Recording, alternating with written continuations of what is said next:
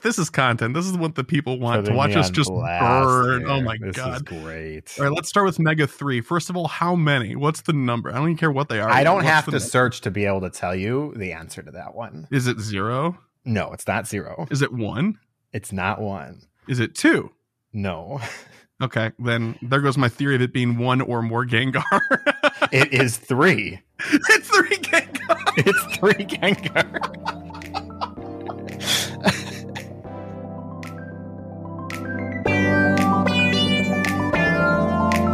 You're tuned into the GoCast podcast, your one-stop shop for updates, news, tips, and community in the world of Pokemon Go. Thank you for listening. What's that crackling sound? Could it be a new event? The name's Tapu Koko. Shiny Tapu Koko. I'm sorry, trainer, but your Shadow Registeel is in another castle. You don't always need a type advantage to be super effective. And more on this episode of GoCast.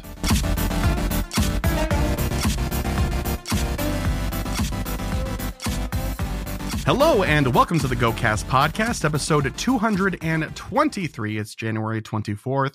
We're back on that Tuesday evening type of energy for sure. I'm your host, Chris. And as always, I'm joined by my co-host, Kyle. Hiya. Kyle, how are you? I'm all right. All right. We've taken a step down from just a blanket okay that was last week.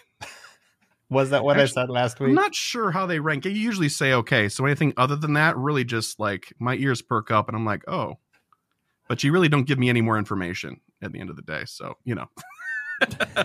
Anyway, enough about me and enough about you. We have a guest this week. We have the one and only Steve from It's Super Effective. Hello, how are you?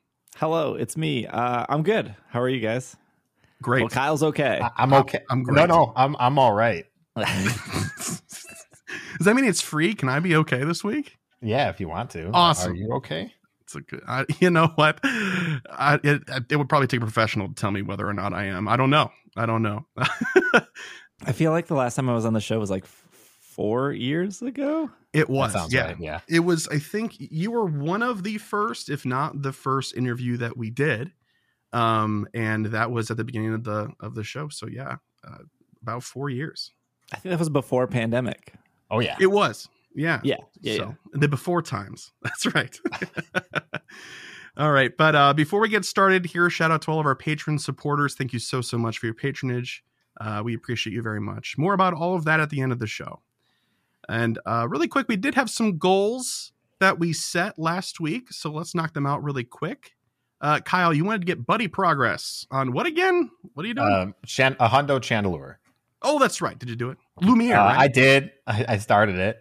Yeah. Okay. It was only 3 days, so not that much. Technically, 1 heart would have qualified, I guess. But that just more speaks than that. Okay, that's good. What about the level 45 challenge, Mr. Level 46? I did not do that. One of these days you will. No, hang on. I made progress, but I misjudged how much time we had. And so my limit for sets set me back there. Oh my gosh. Steve, do you have any lingering special researches that you're not getting around to? I just got the 48 research. I think that's the only one I have left. Okay. Which is, I just hit level 48. Like 2 weeks ago, maybe 3 weeks ago. That's fresh. And I didn't have enough experience. That was what was holding me back. Gotcha. But I think they want 25 mil to get from 48 to 49, and I already have 4 mil in 2 weeks. So oh boy, that's pretty good. Yeah, I think that's pretty good. Just taking advantage. There's been a lot of like double XP events, or what was that one event where it was Larvitar Community Classic? That one, and then it was like double XP for nice, great, excellent. Yeah. Mm-hmm. Twinkling Fantasy, right? Yeah, Twinkling Fan. I think I got 2 million in like those like 5 days. Awesome. Yeah, I'm not trying to brag, by the way. No. This is just like I'm just here. taking advantage of like now's the opportunity events. to brag. Being around Go players, we're like, oh yeah, tell us your numbers. We want to know. Like, I'm with you. And the last thing, something extraordinary, Kyle. Did you knock that out? So no, but I did beat the step that I was on. So there's that. Okay. But the next step was like win a raid, and I drove around the area and there was nothing except for reg ice raids, and I'm like, I'm not doing a reg ice raid. I don't want to. So I just didn't do it. Understood. You got your shiny already, right? I don't remember. I don't care enough, honestly. That's probably the right attitude to have. Okay, well, 2 out of 3. That ain't bad. And for myself, I wanted to encounter a Galarian bird. It did not happen. I did do my 3 adventure sinks since last recording. 50 eggs hatched. Did do that. 30 kilometers. I did not. 50 eggs? Yeah. You still spending money on incubators? Well, maybe not my money. Well, not at the moment, but he would. But I did. I absolutely did. I'll have you know, though, I waited for a month before I bought more incubators a couple of months ago. Chris hatches 50 eggs a week minimum most weeks. It's just he's got like, I don't know, enjoy it. 30 something thousand eggs hatched. That's not true. No, it's like 18 or 19,000, right? I think that even sounds ridiculous to me. I've always been burned on eggs since I think the event that really burned me was like the first adventure week where they put a lot of the fossil stuff in eggs. My heart. I don't know if it was the first. It was the second one where they released Tortuga and Archon. I hatched, I don't know, 180 eggs during that week. I didn't get an Archon or a Tortuga, and I'm like, I'm done. I'm so done. Yeah, I don't remember what that adventure week was for me. It was something fossil related though, because it was adventure week. It's the very first one. I remember renting like the rental bikes downtown Milwaukee that you can just like, for $2 for a couple hours, you just ride around. Yeah. And just ever since that event, just hating everything about eggs. Still hate eggs to this day, by the way. Like there's not a lot coming out of eggs that I enjoy, but I think the icing on the cake was when Pikmin Bloom came out, which I don't know if your audience has any clue or if you guys have mentioned Pikmin Bloom. They give you 2 like planters, which are ultimately just incubators, the same thing in Pogo, but they give you 2 instead of 1. And instead of kilometers, because I think it's 2, 5, 7, 10, 12, it's just steps. So it's like way easier to comprehend, like 1,000 steps, 3,000 steps, 5,000 steps. And I'm like, that doubled down and ruined eggs for me because there's just something about the steps that make it way more appealing. And there's something about 2 of them, like permanent, that makes it like feel like you're making progress without ever wanting to buy more planters. Obviously, you could buy more planters, just like you can buy more incubators, but right. Pikmin Bloom is the better game. Wow. Okay. I mean, honestly, I'm glad we're getting this out of the way right away. So that we're not dropping bombs. I like Pikmin Bloom a lot. I think the steps in general work better than kilometers, but maybe not. Maybe. I mean, one game is successfully more popular than the other. So that's true. But I mean, like that's just comparing Pokemon to Pikmin at that point in time, right? Not necessarily game features, right? But I feel like steps, you're right about steps. Steps is like a universal language and kilometers is far from it. Well, by far from it, I mean just freedom units over here in the States. That's pretty much it. By far from it, I mean like literally there's an ocean we'd have to fly over in order to use them, right? Great. I salvaged that, right? Thanks, guys. No, because you could just go north of the border and Canada. I don't know what you're talking about. Them too. Isn't there another body of water, like a river or something? I don't know, man. Like... so I got 2 out of 3 as well. No, sorry, 1 out of 3. Kyle, I'm going to mail you the belt. Isn't that great?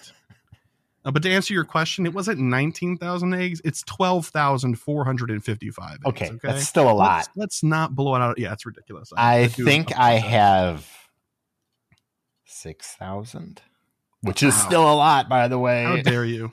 I might be like the only level 48 player that probably has like the lowest egg count. When we were in Seattle, that was the last time I hatched eggs, and I hatched 300 and something eggs over the course of the 4 days that we were walking. Never again. I'm done. I have 4,000 eggs hatched. So like, yeah. What's platinum again? Oh, you have more than me. I only have 3,800 eggs. Thank God. Oh wow. I feel better about myself. Get out of here. All of these sideways compliments or insults rather. I'm just Come on. Okay. Well, enough about the two of us and the goals that we did. Steve, let's talk about you for a moment or two. So we did interview you back in the day, and some people do go back and listen, but things change. And so I'm just going to kind of open up the floor to you. So what is it that you do, and what's your connection to Pokemon Go and Pokemon in general? So I believe I was a full-time content creator when we originally interviewed. Yep. I've been doing a Pokemon podcast for about 12 years now. I think 13 years will be this July. Long time. I started the show It's Super Effective shortly after Heart Gold Soul Silver came out. My frustration at the time was I was listening to all these other gaming podcasts, and they would talk about all the new games every single week, and they mentioned Pokemon. They're like, Pokemon's coming out, and then they never ended up talking about it. They talked about Assassin's Creed and Halo and whatever was before Fortnite. I don't know, whatever popular game that happened before then. Assassin's Creed and Halo. Yeah, right. Yeah, the two hits. And so I went, because I was very into podcasting back then. I looked, there was a couple Pokemon podcasts. All of them were either inactive or very infrequent. So I was like, I know about Pokemon. Spoiler, I didn't know as much as I thought I did as a 22-year-old starting a podcast about Pokemon. But the show has evolved. It's a general news show. So we talk about, the anime, the main series video game. Obviously, we talk about Pokemon Go now, Pokemon Masters, Pokemon Unite, the trading card game, people breaking into businesses to steal cards. That's newsworthy. So we talk about all that stuff. And then over the years, I had traditional jobs. And then eventually I decided to make the jump full time.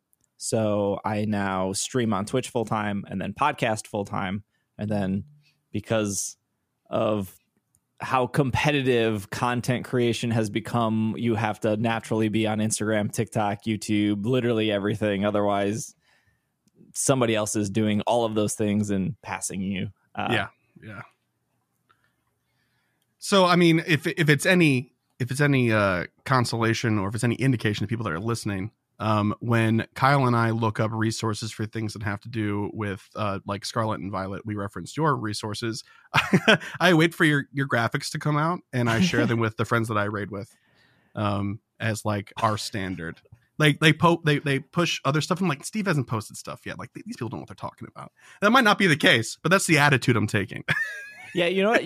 What's crazy about the graphics? I started the graphic stuff for Sword and Shield.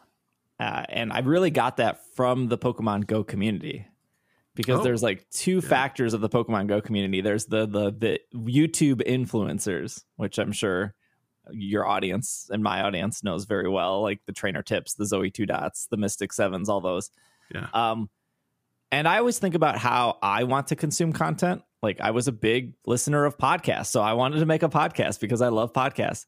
I don't want to sit through. No offense to Zoe 2 Dots. I love her. I adore her. She's incredible. I talk to her all the time.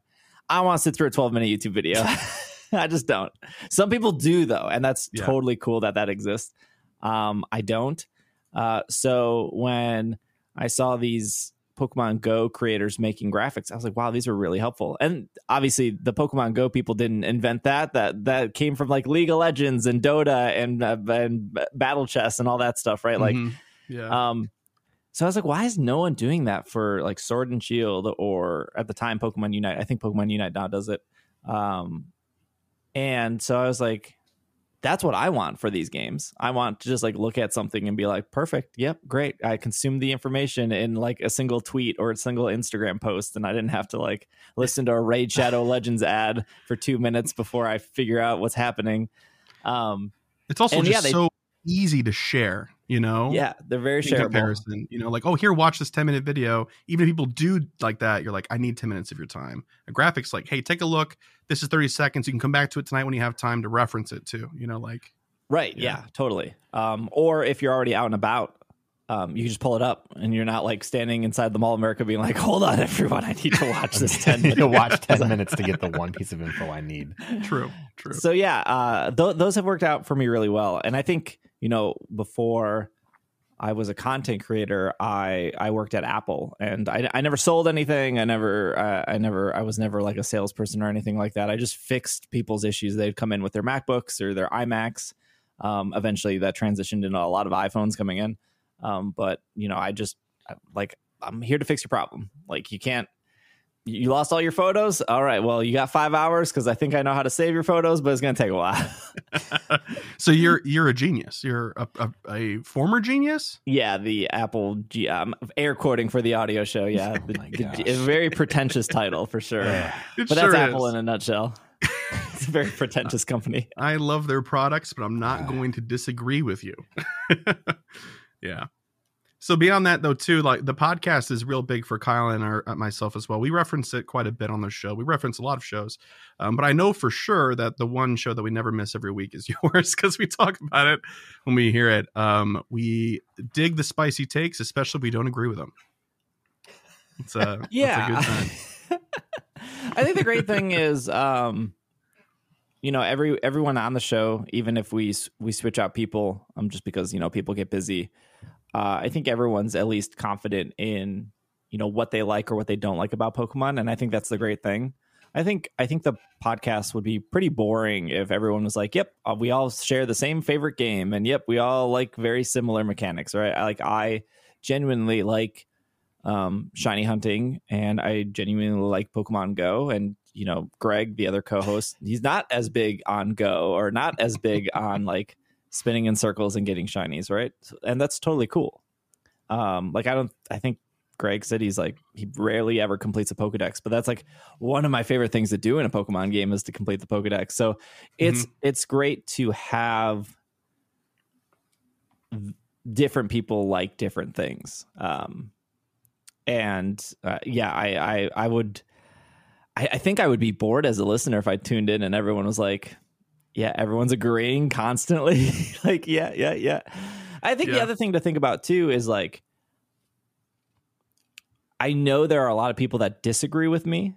But at the same time, like for everyone who disagrees with me or agrees with me, I'm like standing in their court. I'm like standing on their side. And that goes, the same for Greg or Hannah or Will or anyone else on like, it's nice to have somebody who is like advocating for you. And I think we hit the spectrum of advocating for everyone in some way or another, whether that's like, I love Scarlet and Violet, and Greg is like, I play it once a week because it's really laggy. It's true. It is super laggy. And there's probably a bunch of people that are like, it's super laggy. I also play it once a week. But there are also probably people that are like, I play it every day. I play it every day. Even though it is a frame rate mess, that game. Yeah, that game is great, warts and all is underlined and bold and italicized, right? Yeah. It's solid. Yeah, we did a 2-part. You did a whole series about your experience, like very close to when the games came out as well. And we just put out our part 2. We did like 2-part of spoiler free and a spoiler cast. And yeah, pretty much our conversation boiled down to it's janky, but it's really good. And that's kind of the summary of the whole experience. Yeah, that miniseries was hard because I think there were a lot of. Not only was it hard to do a miniseries on an open world game, but 2 of the 3 people, Greg and Al, weren't huge open world game fans, and that conversation was fascinating. That like stood in the way for a lot of their that did bring up a lot of their issues, which, somebody like myself who has played a plethora of open world games, like that stuff just came very first nature to me, like mini map stuff, not really any direction, like the game giving you a direction, but not throwing it in your face. I remember playing like Fallout 3 or Fallout New Vegas and being like, the game has like a general way they want to go, but you don't have to do it. You can wander to the South Park for 17 hours and then come back and be like, okay, I guess I'll pick up where like chapter 2. Right. Yeah, I think I found myself finding out between like my friends I talked to that played this, that if they were the sort of people that played open world games, they were almost exclusively also the players that were over leveled for just about everything that they were doing, because they were going around collecting, catching, gaining experience, doing stuff a lot more than some people that were more traditionalists with their video game play. And we're just like, I just want to go from gym to gym and pretend that there's a route here, even if I don't talk to a trainer, you know? So I do want to kind of circle back and bring it back into Pokemon Go. So while you do cover a lot of stuff with Pokemon generally on your show, Pokemon Go is almost always a weekly topic because there's almost always something to talk about. And I think I asked you this similar question, but it's just a fun one. So how has Pokemon Go sort of like changed the way that your show is formatted? How much, like attention do you give it, do you think, in comparison to other Pokemon titles, just because of like news or whatever? Yeah, that's a good question, because I can't even think. There were episodes. There's probably 200 episodes that never had anything to do with Pokemon Go because it didn't exist. Yeah. I'm trying to think of what we talked about. Yeah, we probably. So I try to keep our podcast about 90 minutes. I think an hour and a half is a good length. And I think Pokemon Go will dominate about 20 to 30 minutes. And yeah, I mean, that's the thing, is like Pokemon Go does always have something new. And for some people, it's a full-time game. It's, the equivalent to a Final Fantasy 14 or a Apex Legends or a Fortnite or a World of Warcraft, right? Like, it is a game that you could play and ignore every other game in the world and just be happy, I guess. I'm sure there are Fortnite people out there happy playing that game every day. I'm sure they exist. Yeah, I know one of them. Yeah, not in my circle, but Mm-hmm. So what's crazy is I will get DMs or emails or YouTube comments of like, oh my gosh, you guys cover so much Go. But we get that for like everything. We get that for like, oh, you guys cover the too much anime. You guys cover too much TCG. You guys cover too much Unite. You guys cover too much Masters. Like, I get it, right? Like, we're a general Pokemon podcast and we cover everything. And sometimes we're spending 45 minutes talking about a collaboration between Pokemon and Oreos, or Pokemon and bread. whatever they seem to collab with. Yeah. So I don't really see Pogo as anything different than like, hey, there's a new TCG set, or there's a new game, or I remember when Pokemon Shuffle was a thing, and we would talk about Shuffle every single week because it was a game where they would update every single week. They would have new challenges, new Pokemon would get added, and two of the three co-hosts at the time, that was me and Will, were very into Pokemon Shuffle, and so it would just happen to be a topic. The relic of the Shuffle stuff pervading like after that was that you guys would mention the Shuffle icon if it was good or not for the Pokemon of the week as well. Oh yeah. And I was always like, I had to go back and I'd look, I'm like, oh, these are really good. Yeah, the Shuffle icons are really great. Yeah. I think Pokemon Go is a fascinating game. Like, I absolutely adore it and love it. I've been playing since day one. Our show covered it very heavily when it first came out, but I did at the time think of it along the lines of a Pokemon Shuffle. Like, I thought that this game was going to be hot for a couple months and then die off, and then only select hardcore people would continue playing it until that game became an absolute paywall of a machine and lost most of its players. Yeah. It was fun though. Wasn't it Reborn? It was like something else, and then it was Shuffle or something like that. Weren't there two of them? It was, I think it was Pokemon Troze was first. That's right. Then it was Shuffle. That's right. That's what it was called. Okay.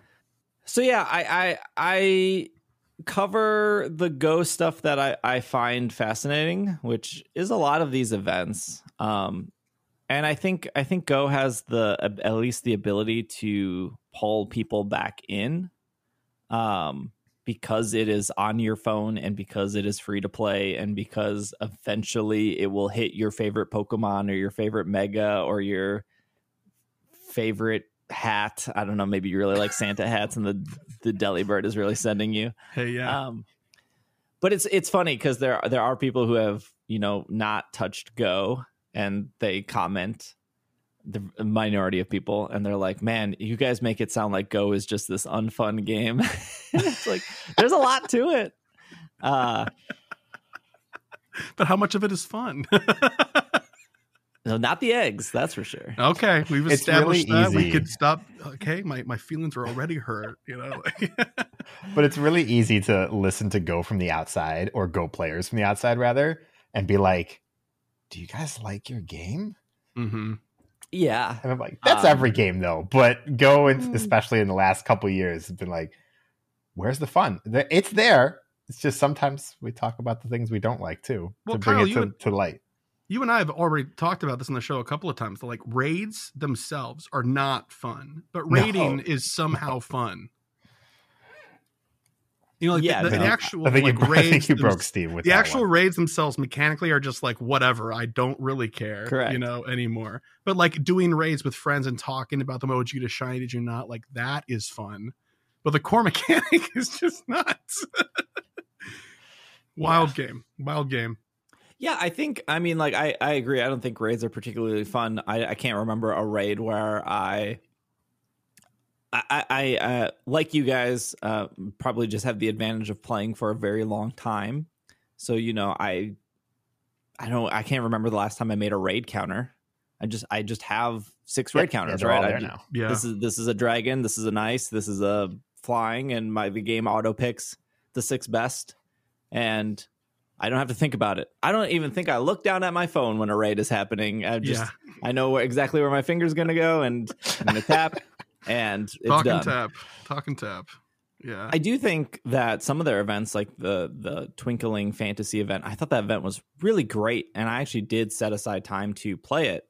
I don't know what combination of things they did. Was it like because I really liked Dedenne and they turned Dedenne shiny, and it was because like the boosts were there, or it was because I was on the high of like hitting level 48 and like, oh, now I can get all this XP and it's worth getting a lucky egg for this.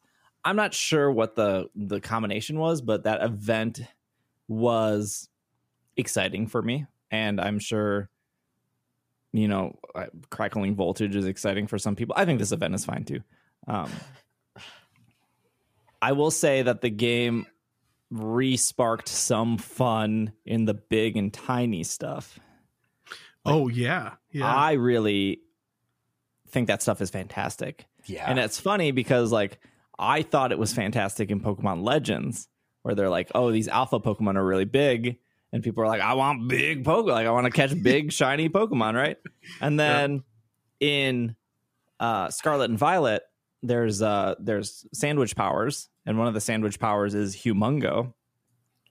And if you have Humongo on, you can't have encounter power on. An encounter just lets you see more. So it's this trade-off of like, do you want to see as many Pokemon as possible to find a shiny, or do you want to see a normal amount of Pokemon but have a higher chance of finding a big one? And I've always leaned towards the big one because I just think that's way more fun to get like a really big like Mudbray or like a really big Klefki. And so Klefki the size of a hula hoop, just it sounds amazing. It does.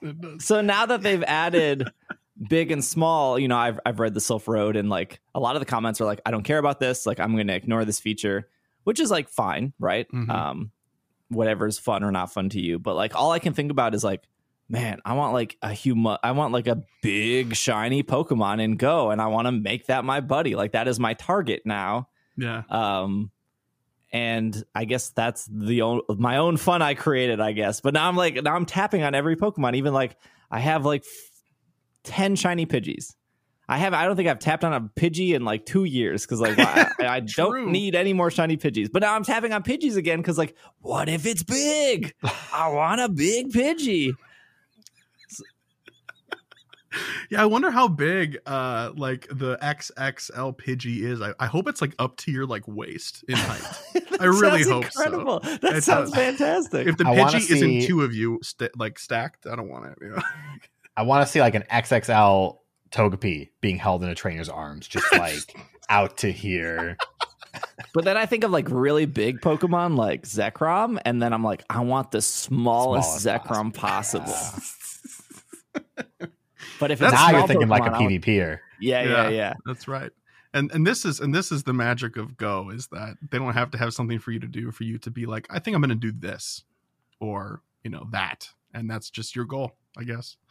But for me, it's the animations for the XXS and XXL ones. The first few times it happened, I was like, whoa, like actually taken aback because I'm just so used to shiny or nothing. But it was kind of jarring, but in a good way. Mm-hmm. Yeah, good stuff. But you already brought up Crackling Voltage, which I think is a great segue for us to hop into the news. And before any of you were like, oh, but how do I listen to Steve? Where do I find Steve's stuff? Steve seems so much more interesting than you guys. You're right. We'll have you plug stuff really quick here, and then we'll have you plug stuff later at the end as well. How's that sound? Sure. Okay. Yeah, so you can just go to PokemonPodcast.com and find everything. Look, 12 years ago, no one thought to register on GoDaddy, PokemonPodcast.com. At one point, I was also very scared that like Nintendo or Pokemon were going to come after me because I was like 23 and didn't understand any of that stuff. So I shorthand it to PKMNcast. Mm-hmm. But PokemonPodcast.com just takes you there. Pokemon Podcast, I think, in your podcast player should get you my show too. Yeah. But it's just called It's Super Effective, which I was also worried that Nintendo was going to come after me for that, but that has not happened. Hey, guess not. Guess it's all right. If they were going to notice, they would have already, right? I mean, yeah. Yeah, I've done some events with Nintendo, and at one point when they had me sign like a non-disclosure agreement, they were like, "Do you have a merch store?" And I was like, "Yes, Mr. Bowser, I do have a merch store." And they're like, "Okay, link it." And it just had like 3 shirts, and they just had my It's Super Effective logo, and they were like, "Okay, good to go." And I was like, "All right, cool." That's awesome. I mean, I don't have any Pokemon on it; it's just the logo I made. True. But, yeah, Papa Nintendo was all right with the branding of It's Super Effective, I guess. For now, yeah, I don't know. Maybe I'll change his mind. The confirmation is nice all the same. That's great. Yeah. So on socials too, pretty much the same thing? Yeah, just PKMNcast. Same right. On all socials.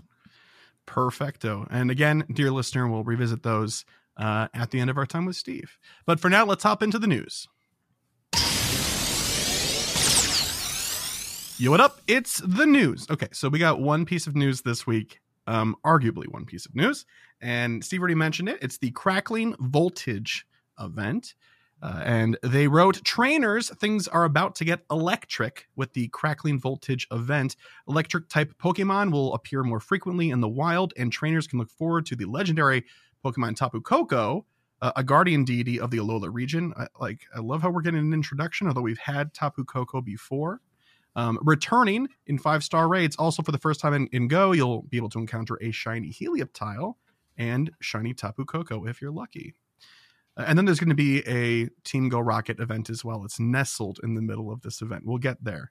But when is Crackling Voltage happening? It's happening this Friday, the 27th at 10 a.m. to Sunday, February 5th at 11:59 p.m. local time. I love these ones that they run right up until midnight. The non-round houred numbers always throws me for a loop. Wild encounters include Ekans, Magnemite, Grimer, Electrike, Stunky, Blitzel, Ferroseed, Helioptile, Grubbin, Beldum, and Dedenne. So we're seeing Dedenne back like right away, which is nice because we just got that shiny. So you'll be able to see more of those in the wild. Beldum is always a good one as well. Any other highlights here? I guess Helioptile, it's a new shiny. Yeah, but I mean, Ekans is my favorite electric Pokemon. What is going on here? Because the other ones are Ferroseed Steel, right? So Grass Steel, yeah. Yes, Stunky is poison. Ekans is poison. Grimer's poison. Maybe that's it. But I don't. Who understand. Can say? I don't understand the choices. Steel, electric, and poison. I guess so, but what is that? Crackling Voltage only sounds like an electric thing. There's nothing else. I am assuming poison and steel because Fairy is weak to poison and steel, and Tapu Koko is coming. Okay. But that's a huge stretch. That's such a big stretch. Okay. No, we're going to pretend like that was the line of thought. I like that so much better. they had to stretch it because there's only like 23 electric type Pokemon in the entire game. So true. They can't put them all here. True. Yeah, but I do like them reusing Dedenne so quickly. That's pretty cool. I know a lot of people did not get their shiny Dedenne, so myself included. I am a lot of people. I like how you say a lot of people and not probably 99% of people who play Pokemon Go. Look, I use generalized terms to not alienate people, Kyle. No, you're 100% correct. I think I saw, even amongst the hardcore players that we like follow on socials and stuff, I only saw like 10, maybe. It's wild stuff. But let's talk about raids. Even more wild stuff. 1-star raids will feature Alolan Grimer, Shinx, Bronzor, Clink, and Helioptile. You know, it's neat to see Clink back in 1-star raids, I guess. I don't know how to feel about any of this. They can all be shiny. That's they can. Takeaway. They can all be shiny. 3-star raids: Venomoth, Galarian Weezing, Jolteon, and Mawile. 3-star raids. Venomoth is also my favorite electric Pokemon. Hey, I'm happy to see a bug anywhere, so that's good news. I think I can, again, trying to stretch and suspend my disbelief. Moths are attracted to like light bulbs, and that's no, Kyle, that's where you draw the line. Really? I'm writing this for Niantic. Niantic was like, yes, that's I think that's why we did it. Yes, how did you know? Retroactively. Galarian Weezing, for a reminder out there, still only knows Tackle is a fast move, so if you're catching it thinking it'll be a powerhouse, it will not be. But it's a cool Pokemon. Tackle's okay now, though, isn't it? Did in they PvP? Buff? Oh, I guess they did buff it, but that doesn't make Galarian Weezing good, brother. I don't know. I mean, look, I don't remember, but okay. I just know it's a little better than it used to be. That's good news. All right, 5-star raids. Tapu Koko until February 1st at 10 a.m. local time, and then after that, we're getting Registeel. Yep, Registeel. That's great. Okay, we must issue a correction. They gave Galarian Weezing Fairy Wind. Did they really? So it knows Fairy Wind. When did that it happen? has some small play in Great League. When did that happen? I feel like they're just working to make us look like we don't know what we're talking about. We don't need look, the I'm help. just going by PVPoke having the moveset listed, so I believe it. Good deal. Cool. And then Mega Raids, just to round them out. Mega Gengar is from February 1st at 10 a.m. There you go, Kyle. To Wednesday, February 8th at 10 a.m. Because I need more Mega Gengar energy. Oh my god. Do you actually? No, I have like 6,000. Okay, well, you're going to max that out again. Mega Aerodactyl from Wednesday, January 25th at 10 a.m. to Wednesday, February 1st. Oh, I dislike it when they do this in reverse order. So Mega Aerodactyl's first, and then Mega Gengar. Oh, that's weird. After that. Yeah. So there we go. Any standouts for you, gentlemen? Are you excited for Registeel to be back in raids or what? I guess I would assume that PvP people would be excited because Registeel's good in Great League, I think. Yeah. I think it's one of the only Regis you can catch under that. I think most of the Reggie stuff is pretty uninteresting besides like Eliki and Drago. I think are actually incredibly exciting and fun. Mm-hmm. I would assume, because we already had Regice, now Registeel, that Regirock would be next, and this is some like lead up to the Hoenn thing. Again, I'm just stretching. I'm just writing this for Niantic. Like, that's the most believable theory we've had. Like, you know, that makes a lot of sense. What if they never do Regirock?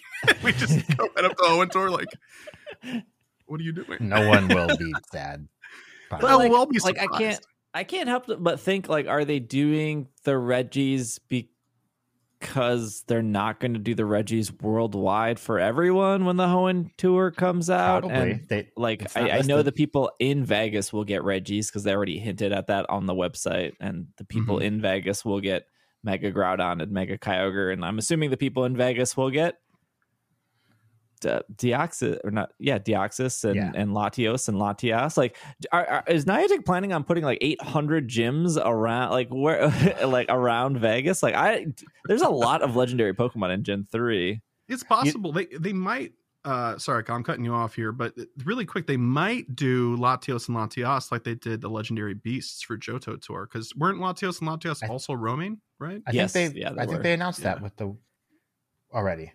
Oh, did they? Oh, yeah. I'm pretty sure that was in the thing that we're going to cover later. Don't worry about that. Oh, great. Okay, cool. Well, that's the case, I'm happy. But they're probably doing these Reggies, now that I thought about it, to lead up to an elite raid with Regigigas. Oh yeah, the very wildly successful elite raids. That exactly, they're so successful, and to put such a loser Pokemon in it would just be. I only wanted to come on your guys' show to complain. I was one of the very few people that liked, what were they called before elite raids? EX raids. I liked EX raids. I liked the game sending me a little invite and saying like, this Saturday at 3 p.m., right? Yeah. I was like, perfect. I don't want to go on any Discord group. I don't want to go on any Facebook. I don't want to play with any. I don't want to talk to anyone. I want to show up. I want people to be there, and I want to do it, and I want to leave. And that's what EX raids provided. Now, I totally understand that. Like, I feel like a lot of the complaints were like 9-to-5ers. Like, I work a 9-to-5 job. I can't go to an EX raid at 2:00 in the afternoon. I get that. As somebody who doesn't work a non-traditional job, like before I was a content creator, I would almost always work like, the 4 p.m. to midnight or something like that. So I still had my day free. There's a lot of people that don't work non-traditional schedules. Like there's a lot of people that don't work 9 to 5. Yeah. I think the change I would have made to EX raids was like, here's a morning slot and here's an afternoon slot and pick one. I think that would alleviate it. So when they said, so all in all, I liked EX raids because I liked showing up, knowing people would be there, not having to interact and then leaving. Like I like that a lot. So when Niantic was like, oh, elite raids are coming, kind of the same thing, I was super pumped. I live in the best place to play Pokemon Go indoors, which is in Minneapolis near Mall of America. Now, there are plenty of good outdoor places like Disney, Universal, countless parks and stuff in like California, right? Emerson Park in Woodstock, Illinois. Oh, come on. As far as pretty good for a small town. You could have said Central Park in New York because, like, come on. I gotta rep the stock, man. Come on, Like I can't think of a better indoor place to play than Mall of America. Like I think it is the best. Yeah, I mean we were there for a meetup. We can confirm. Yeah. So for when they announced Elite Raids, I was like, this is great. I can just go to Mall of America. I'm sure there'll be 3 or 4. I'll be able to knock them out. And then also, by the way, for those that haven't never played at Mall of America, you literally don't ever have to talk to anyone. There are so many people constantly at Mall of America. You could join this Venomoth raid, which I don't think anyone in their right mind should be paying $1 to do Venomoth in 2023. But I guarantee you there'd be like 10 other people in this Venomoth raid just because like it's Mall of America. Make that 11 other people. Thank you very much. But no, the elite raids never spawned at MOA. They never spawned at Mall of America. Really? It only spawned at like parks. Oh. And because Mall of America isn't considered a park, it never received an elite raid. So I went. So they've done elite raids, like twice, 3 times? Twice? I think 3 times. 3 times, I believe. So I went to the park near me, which is also a very popular place to play Pogo. No one there. Went to a different park downtown, which is more popular. No one there. It goes back to like I have to resort to like a Facebook group or a Discord or a Campfire to be like, where are people doing these elite raids? Because my default was Mall of America, and they're not spawning elite raids because it's not considered a park.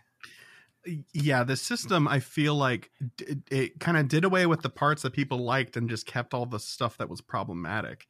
I mean, not getting the invitation the way that we used to have before made a little bit more sense to me because, the introduction of remote raids, but they could have just limited to, you can only trigger it if you do a local raid. Right. But all the same, that doesn't address the time issues like you started talking about to begin with.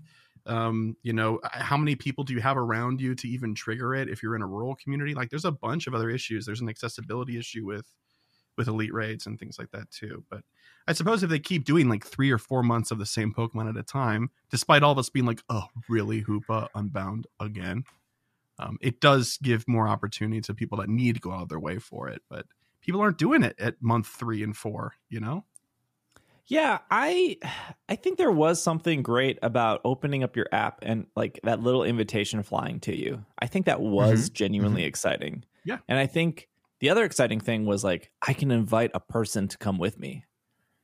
Whereas like, and it felt exclusive. It felt like, am I going to invite my mom who's never done a Mewtwo raid? Because I think Mewtwo was in EXs. Yeah. Am I going to invite my friend who's like, they haven't gotten it? Like there was something about that whether or not the time stuff was like, the time stuff was the big complaint. Like I can't go at Thursday at 2 p.m. I got a meeting on Zoom. But EX Elite raids kind of lost all of that. It didn't feel exclusive. It just felt like another thing to do on the weekend. And are people actually going to show up? And people did show up, but we don't have enough people. So this was a bust. Yeah, like, the real question is, never failed in the EX raid. You never failed in the EX raid? That's fair. But like 20 people showed up every time, right? Exactly. Because it felt special. It felt like this. I got to go do this. Yeah. Yeah, but from the first and second rounds of them this time with Hoopa Unbound, I know Ken Pescator was talking about this from the Lured Up podcast. He was talking about how everybody at his raid, it glitched. None of them got to catch it. And none of them caught it on the second time either because it glitched out again. Like, you can't do that. That can't happen. Here's a question, though. Steve, if you did a lot of EX raids, did you do a lot after Mewtwo was out and they rotated Deoxys in? Oh, yeah. Yeah? Did you feel that the population was still as high for Deoxys? Mewtwo was always 20 plus for sure. It was always at least two groups. Deoxys felt about 15-ish people. I think that as much as you like that it's an exclusive and people really want to go do it, it was really carried very heavily by Mewtwo being the original. And then after Deoxys, there's so few options that would get people to want to go out. They were gonna try Regigigas before the pandemic happened, and we're like, that's a terrible idea. Yeah, no, I do agree that Mewtwo's popularity probably for sure helped carry that. I think the lowest I've ever had turned out for an EX raid was like 8 or 9 people. And I it wasn't Mewtwo. I can't remember if it was Deoxys or if it was Darkrai in it at one point. No, we just did Mewtwo and then 5 rounds of Deoxys, and then Mewtwo, Deoxys, and then almost Regigigas, right? Yep. So it would have been Deoxys, and I remember it was like midwinter in Wisconsin. It was incredibly cold. It was at a very popular park, Elm Grove Village Park, and I remember parking, sitting in my car, waiting until like 2:01 to get out of my car because I knew that as soon as somebody triggered it, it was 180 seconds. So I was like, I'm gonna like 60 seconds still in the car for myself. I joined with 20 seconds left. I was like, perfect, because I'm outside as minimum as possible. Oh my God. There was only 8 of us. We did it. No one talked to each other. It was like negative 10 degrees outside. And then as soon as it was over, I immediately walked back to my car and then turned on the heat, and then caught it in my car. And that was like the lowest amount of people ever, was like 8. But even with terrible weather, I was about to say weather probably had something to do with it. Yeah, people still showed up. Yeah. That's the Pokemon Go experience right there. That's right. The worse conditions it is, the more worth it is to go do, right? Absolutely. Oh, correct. Yeah. Yeah. I mean, I will say just really quick that even if they put a regular Pokemon in there that wasn't like a Mewtwo or whatever, I know Mewtwo was like, that was the introduction, but they could put a Rayquaza in there and that would pull people if they raised like the IV floor from 10, 10, 10 to 12, 12, 12 or 13, 13, 13. People would go for a higher chance at not even a shiny, just getting a hundo, you know? Yeah, I feel like they could do a lot of things that would make it more interesting. I know a constant conversation is like, well, what happens when Niantic runs out of Pokemon? Like, the game's gonna die. And it's like, they ran out of Pokemon a long time ago. Like, like no one like when they released Larvesta, which I think is one of the only Gen 5 Pokemon that are missing at this point, Larvesta and Volcarona. It's not like people are going to finally Larvesta is here. I can turn on the game, right? Like they ran out of Pokemon already.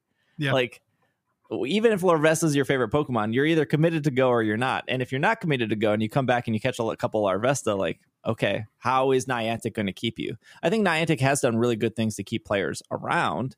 And, you know, there is still the collection of like hats, big, tiny, 0 IVs, 100 IVs, you know, certain Best Buddy, CP numbers, Lucky. Like there are so many different things that they're doing, which I think is fun.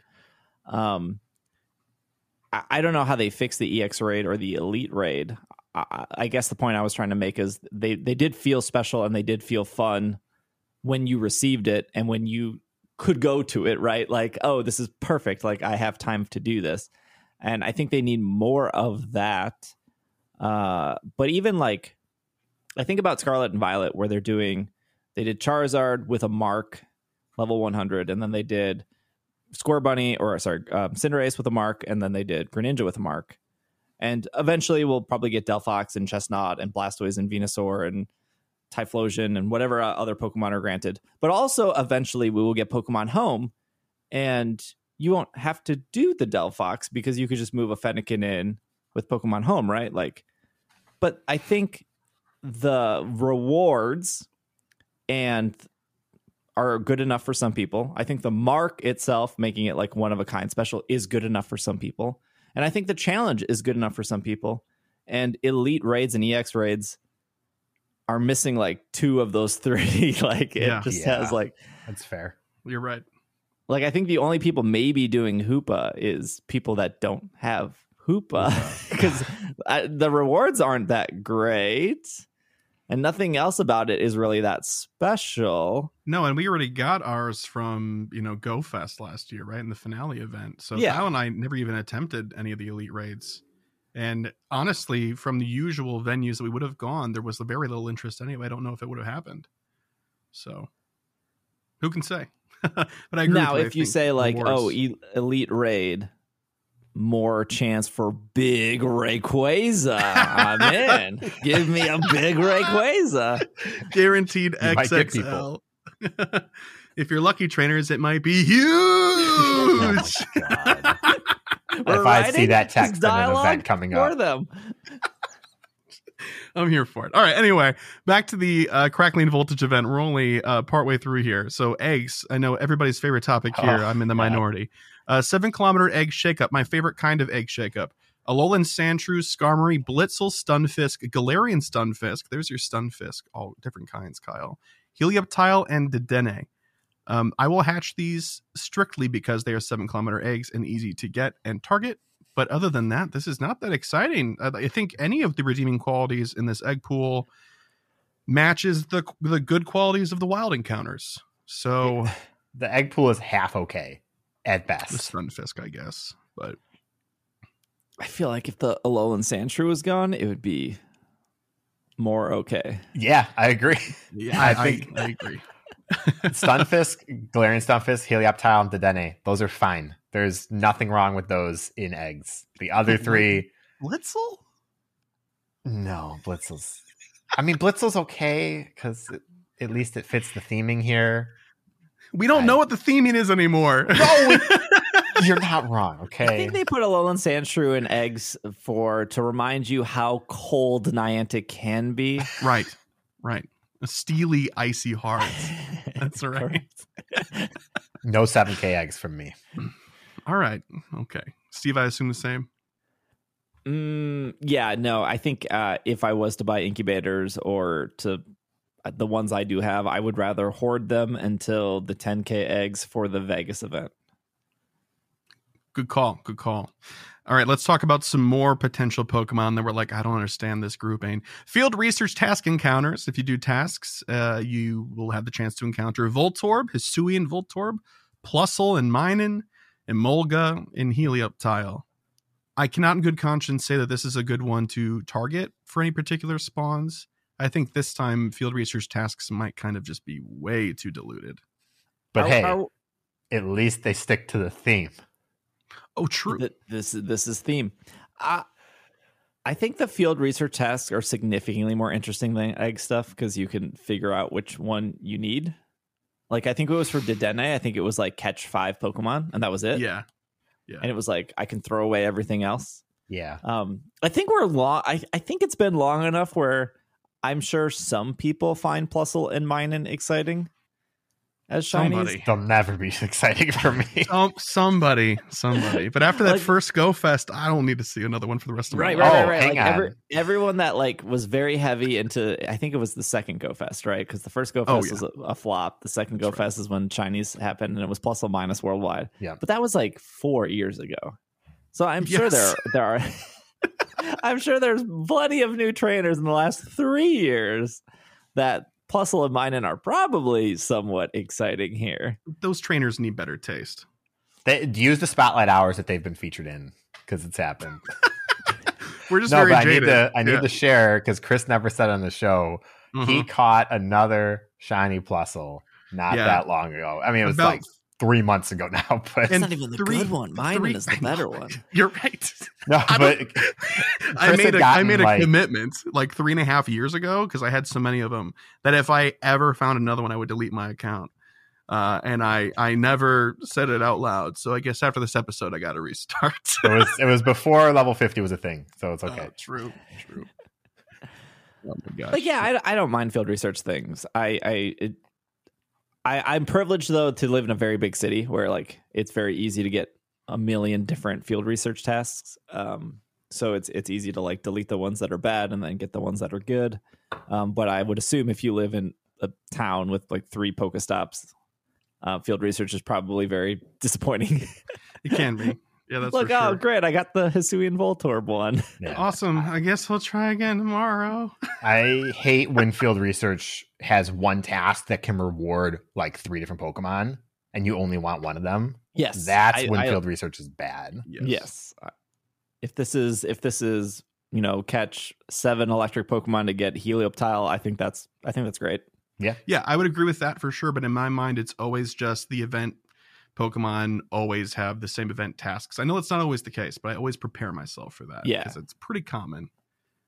Twinkling Fantasy did great because Dedenne had its own specific task, and it was a very easy one. And I think that was like the best way to see Dedenne because they were not spawning that frequently. Yeah, absolutely. Last thing we got to talk about for Crackling Voltage is the Team Go Rocket takeover. And so this is going to be happening during the event window from Wednesday, February 1st at 12 a.m. to Sunday, February 5th at 11:59 p.m. local time. And the shadow Pokemon that Giovanni is going to have that we can, earn to fight and wrestle from his control is Registeel. This is kind of exciting. Registeel has a lot of, PvP implications and stuff. So it'll be kind of cool to see how it shakes out. Event bonuses for this is Team Go Rocket will appear more frequently at Pokestops and in balloons, and you can use a charge TM to help shadow Pokemon forget the charge attack frustration. I say this every single time, but I don't want to hear any whining about how we never have any Team Go Rocket events. You're hearing about this one, you know about it, put it in your calendar, TM that frustration away. Nobody has complained about this in about a year, but I assume they're still listening, so I have to issue the warning all the same. The shadow Pokemon new ones that will be rotated in, or I think added in some way. Alolan Vulpix, Spoink, Blitzel, Joltik, and more. Those are on the grunts. We don't know what the leaders are going to be yet, I don't think. Yeah, they have not announced leaders. Okay. Yep. Don't know them quite yet. 12-kilometer egg pool. They put this up there every single time there's a rocket event, like it's a shakeup, and there's no... It's so bad. It's... so bad. I'm a full-time egg hatcher, and I have very little. There's some love, but it's little love for this pool. Yeah, it's like 1 in 10, maybe. So the pool is, as it always has been, and continues to be, Larvitar, Absol, Skorupi, Sandile, Scraggy, Pawniard, Vullaby, Dino, Pancham, Skrelp, and Salandite. So that's it. Yep. Bad. Great. Those are indeed eggs. Yeah. They're really bad. You got like a 4% chance to hatch a Salandite, and it's got a 90% chance to be male. That's right. Yeah, I feel like the chase is absolutely for the Salazzle. My first 12K Salandit was female. Shut up. Get out of here. Mr. Don't hatch any eggs. So I've lucky. probably in the last 6 months, I've hatched like 3 12K eggs, and one was a female to land it. I mean, I not only hate eggs, I hate Team Rocket. Oh, Me too. I used to be very okay with Team Rocket. When they announced it, I was like the big and small. I was like, this is exciting. I want to catch all these shadow Pokemon. I want a full shadow dex. I want a full purified dex. I'm into collecting, right? okay. That's a very big pipe dream that will probably never come to fruition there. But before I was burnt out, it was from level 44 to 45. Oh yeah. Where it's like, oh yeah. Battle 100 Team Rocket grunts, but also battle like 50 leaders, which is way more than 100 grunts. Never again do I want to look or battle. It was that thing that like that, and that was I went from like 40 to 44 or whatever. I think it's 44. I could be wrong. I went between those in, I don't know, like 2, maybe 3 weeks, like relatively quickly. Sure. And then I was on that for almost a year just because I like didn't want to do it. And then after I was done with it, I got to 48 relatively quickly too. It wasn't like I took my time with it because I couldn't grind it. It was so soul crushing to be like, another Team Rocket, I guess. Yeah. It's come around to me, but I think it's only because I've gotten numb to the fact that, like of the process. I just tap. I don't really look at it. It's like rating now. But prior to that, I was very anti Team Go Rocket as well. So you just need to break your mind of your opinions of Team Go Rocket. That's what you got to do, Team Go Rocket's fine. I think the reward aspect of it, if you don't care about having the most meta shadow Pokemon, is very low though. Yeah, I think, again, I'm only here to complain. Thank you for having me. I think I think Team Go Rocket shows a lot of holes in Niantic's thinking. It's funny because we just talked about this electric voltage event, but crackling voltage, but like for an event, like it's pretty straightforward. Like here's a bunch of electric Pokemon, here's a new shiny, here's a new raid boss, like here's some megas, here's some eggs. Like it's pretty straightforward. But like the whole concept about like shadow Pokemon are stronger but take more damage. Yeah, like I get that. You can't trade them unless you purify them. No one wants to purify them because they're not better. But you do get better IVs. But then it's like better IVs don't actually mean anything for PvP. And then it's like they released those Apex Pokemon, the Ho-Oh and Lugia. Oh yeah. With special moves, but if you purify them, they're not better. It just like it pokes so many holes into like how they think about shadow Pokemon and purified Pokemon. Like I had a 14 shadow Beldum, and I purified it because I was like, I want it to be perfect. And I got a bunch of comments being like, why'd you purify this? And I was like, because I want to mega evolve it. I cannot mega evolve it as a shadow Pokemon. Okay. But you can mega evolve as purified, right? That's not going to be something that catches you up. Yeah, you can. Yeah, you can mega evolve as purified. Yes. Okay. All right. I have a purified. But purified Pokemon are easier to power up.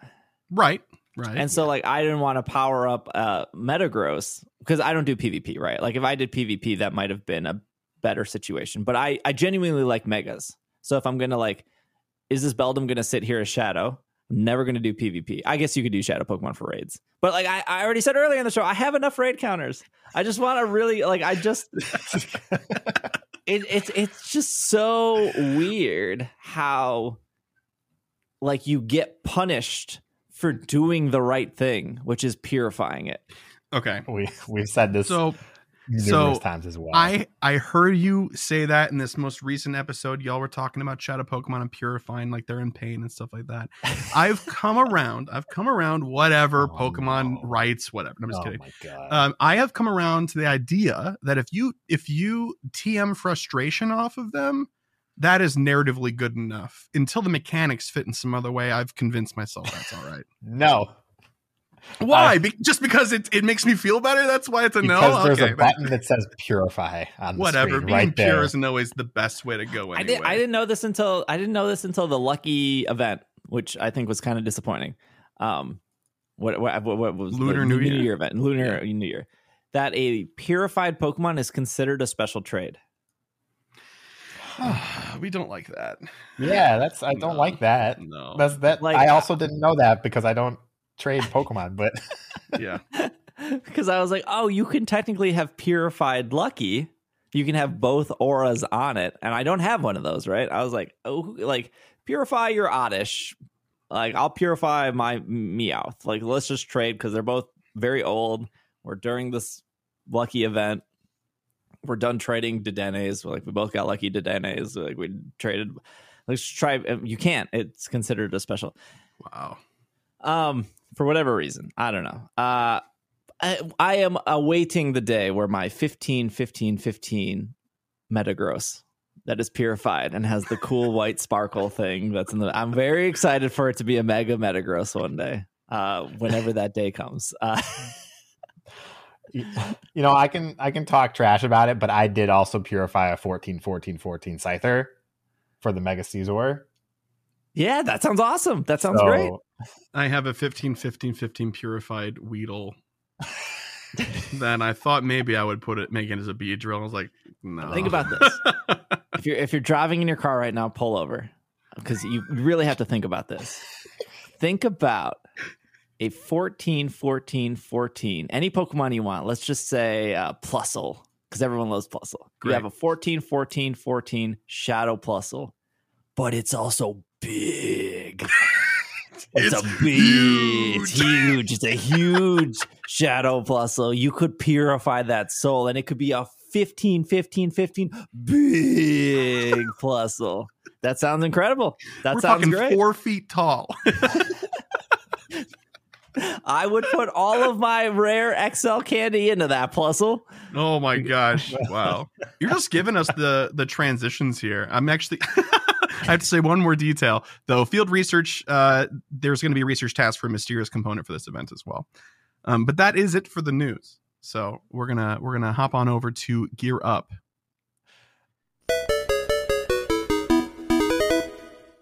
So it's the perfect transition because for Gear Up, I'm going to be talking about rare candy.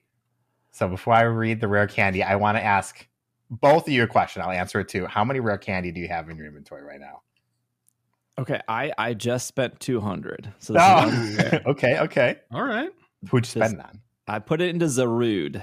Awesome. Okay. I have a 15-14-15 Zarude. Wow. Okay. And Zoe 2 Dots yelled at me for having too much rare candy. And I said, I don't know where to put it.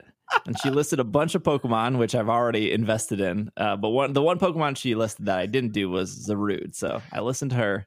I put about 200 rare candy into Zarude.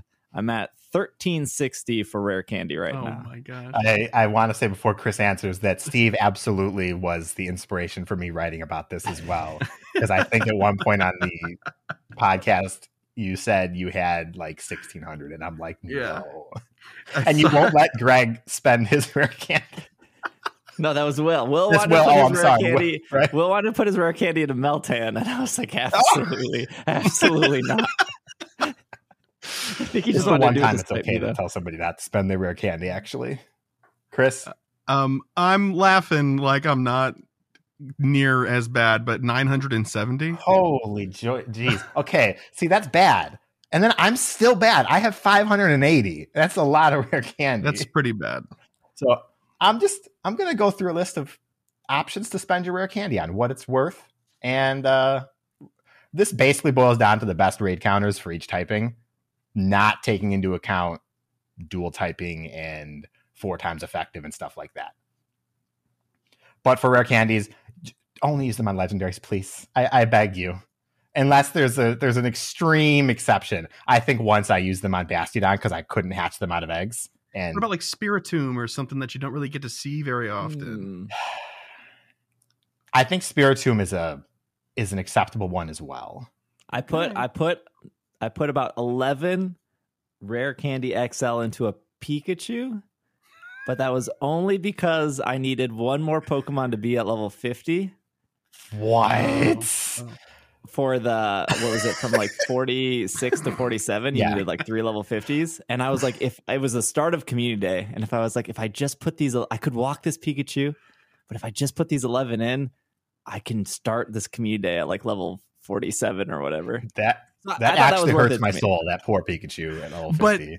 But this is fine, but only if it's also big, you know? Probably not. I think it's a level 50 shiny Pikachu with balloons. Oh, it's shiny too. Okay. Wait. Yeah. Okay. Pikachu with a 5-shaped balloon? Yeah, I think it is the 5-shaped balloon. Oh, that's our favorite one. A good shiny. I have a level 50 Pikachu. I like Pikachu a lot that's why I was like, plus Pikachu was like actually an easy level 50 because you get so much candy. You say easy. You had to use Rare Candy XL. That says not only easy 11. to me. Only 11. Look, I could have waited waited a week, but I was like, what if I had it today? It is the Pikachu with the 5. Yes. Okay. Good deal. He is level 50. He has terrible IVs, but he floats. Pikachu with the 5-shaped balloon. And it's shiny. So we're just going to go into this list. It's going to be real simple. I'm not going to focus on any movesets. It's all very self-explanatory for the most part.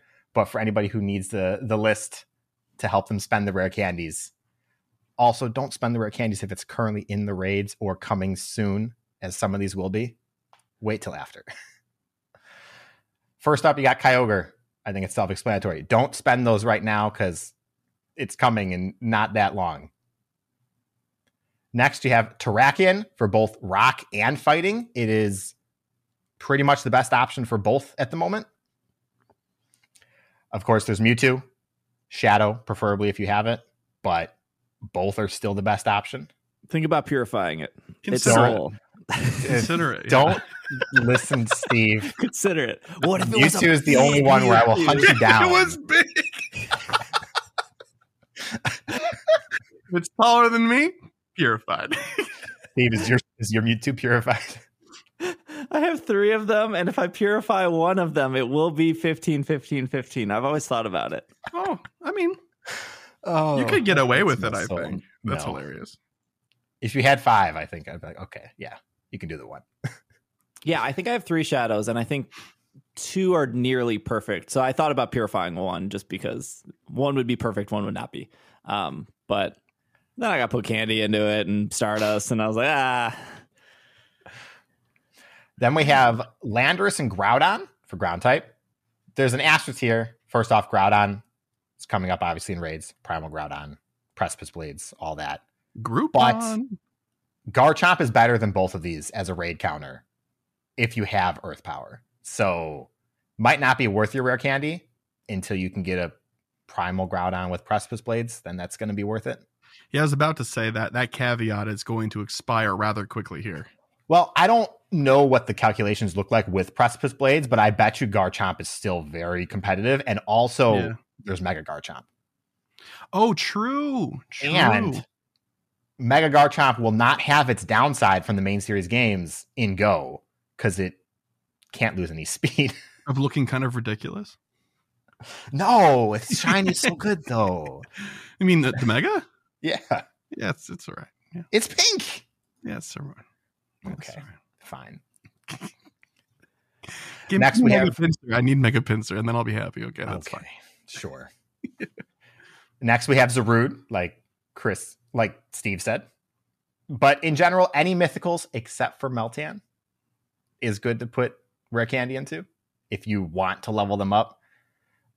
Victini and Mew have use in PvP in particular, so that's worth noting.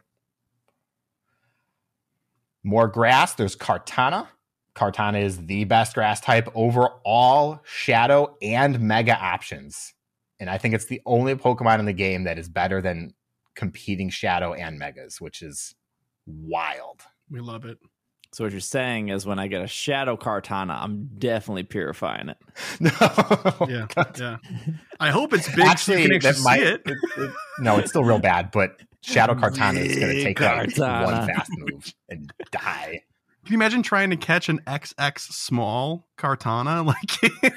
Yeah, I would hope that it just sits on your shoulder at that point in the game. Yeah, pretty much. Or like in your pocket. Cuts your head off whenever it looks around. We want that. Next up, we have Giratina O, but this one also has a caveat in that Gengar and Chandelure are very competitive in terms of DPS and overall performance, but Giratina doesn't fall over at a stiff breeze. We call that Giratina no feet. Yeah. No feet.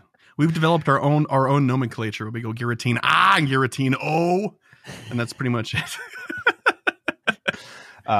But also, Giratina doesn't fall over from psychic types like Gengar, so advantage there. I put a lot of rare candy into a Giratina, but I'm me, so I'm biased. No. Next, there's Moltres for both flying and fire type coverage. Both the shadow and the non-shadow are worth it in this aspect. The shadow, like, triple so, because it's the only shadow flying that's tanky in any capacity. There's like Shadow Honchkrow, and it's very squishy, for example. Continuing on to fire, there's Reshiram. We just had him raised. There's not really anything else to say there. And Entei. Entei, not Shadow, is very outclassed by a lot of Shadow Pokemon right now, Oh, boy. unfortunately. So if you want the legendary bulk, it's good. If you have a Shadow Entei, it's still very good. Use your own discretion in that capacity. I don't use Shadows ever, so I have my Hundo Entei at the highest level I can take it, which is like 53, because I have no XL candy. What'd you spend it on? Pikachu. My rare candy XL? Yeah, you're No one. I have like I don't know, 60 or 70 sitting in my inventory. Okay, all right. I have fear of not using them correctly right now. Still, there's not enough to max anything out, so I'm not using them. Okay. Next, with the theming of this event, electric type. Xurkitree is the best electric type by far in the game currently, but runner-up Zekrom that we just had in raids and Thundurus, both very good options. If you want a shadow option that's still worth using your rare candy, Raikou is good. Yes, Chris. I'm raising my hand for audio listeners. What about Primal Kyogre running Thunder, Kyle? Doesn't get stabbed. Why are we talking? Oh, yeah. Okay, it's not like Primal Groudon where it actually gets the second typing. That would have been pretty cool. Shadow Mewtwo running Thunderbolt. We always have to entertain that option. Honestly, it's probably like number 6 on the counters, depending on what you're fighting. That's solid. How good it is. Let's go.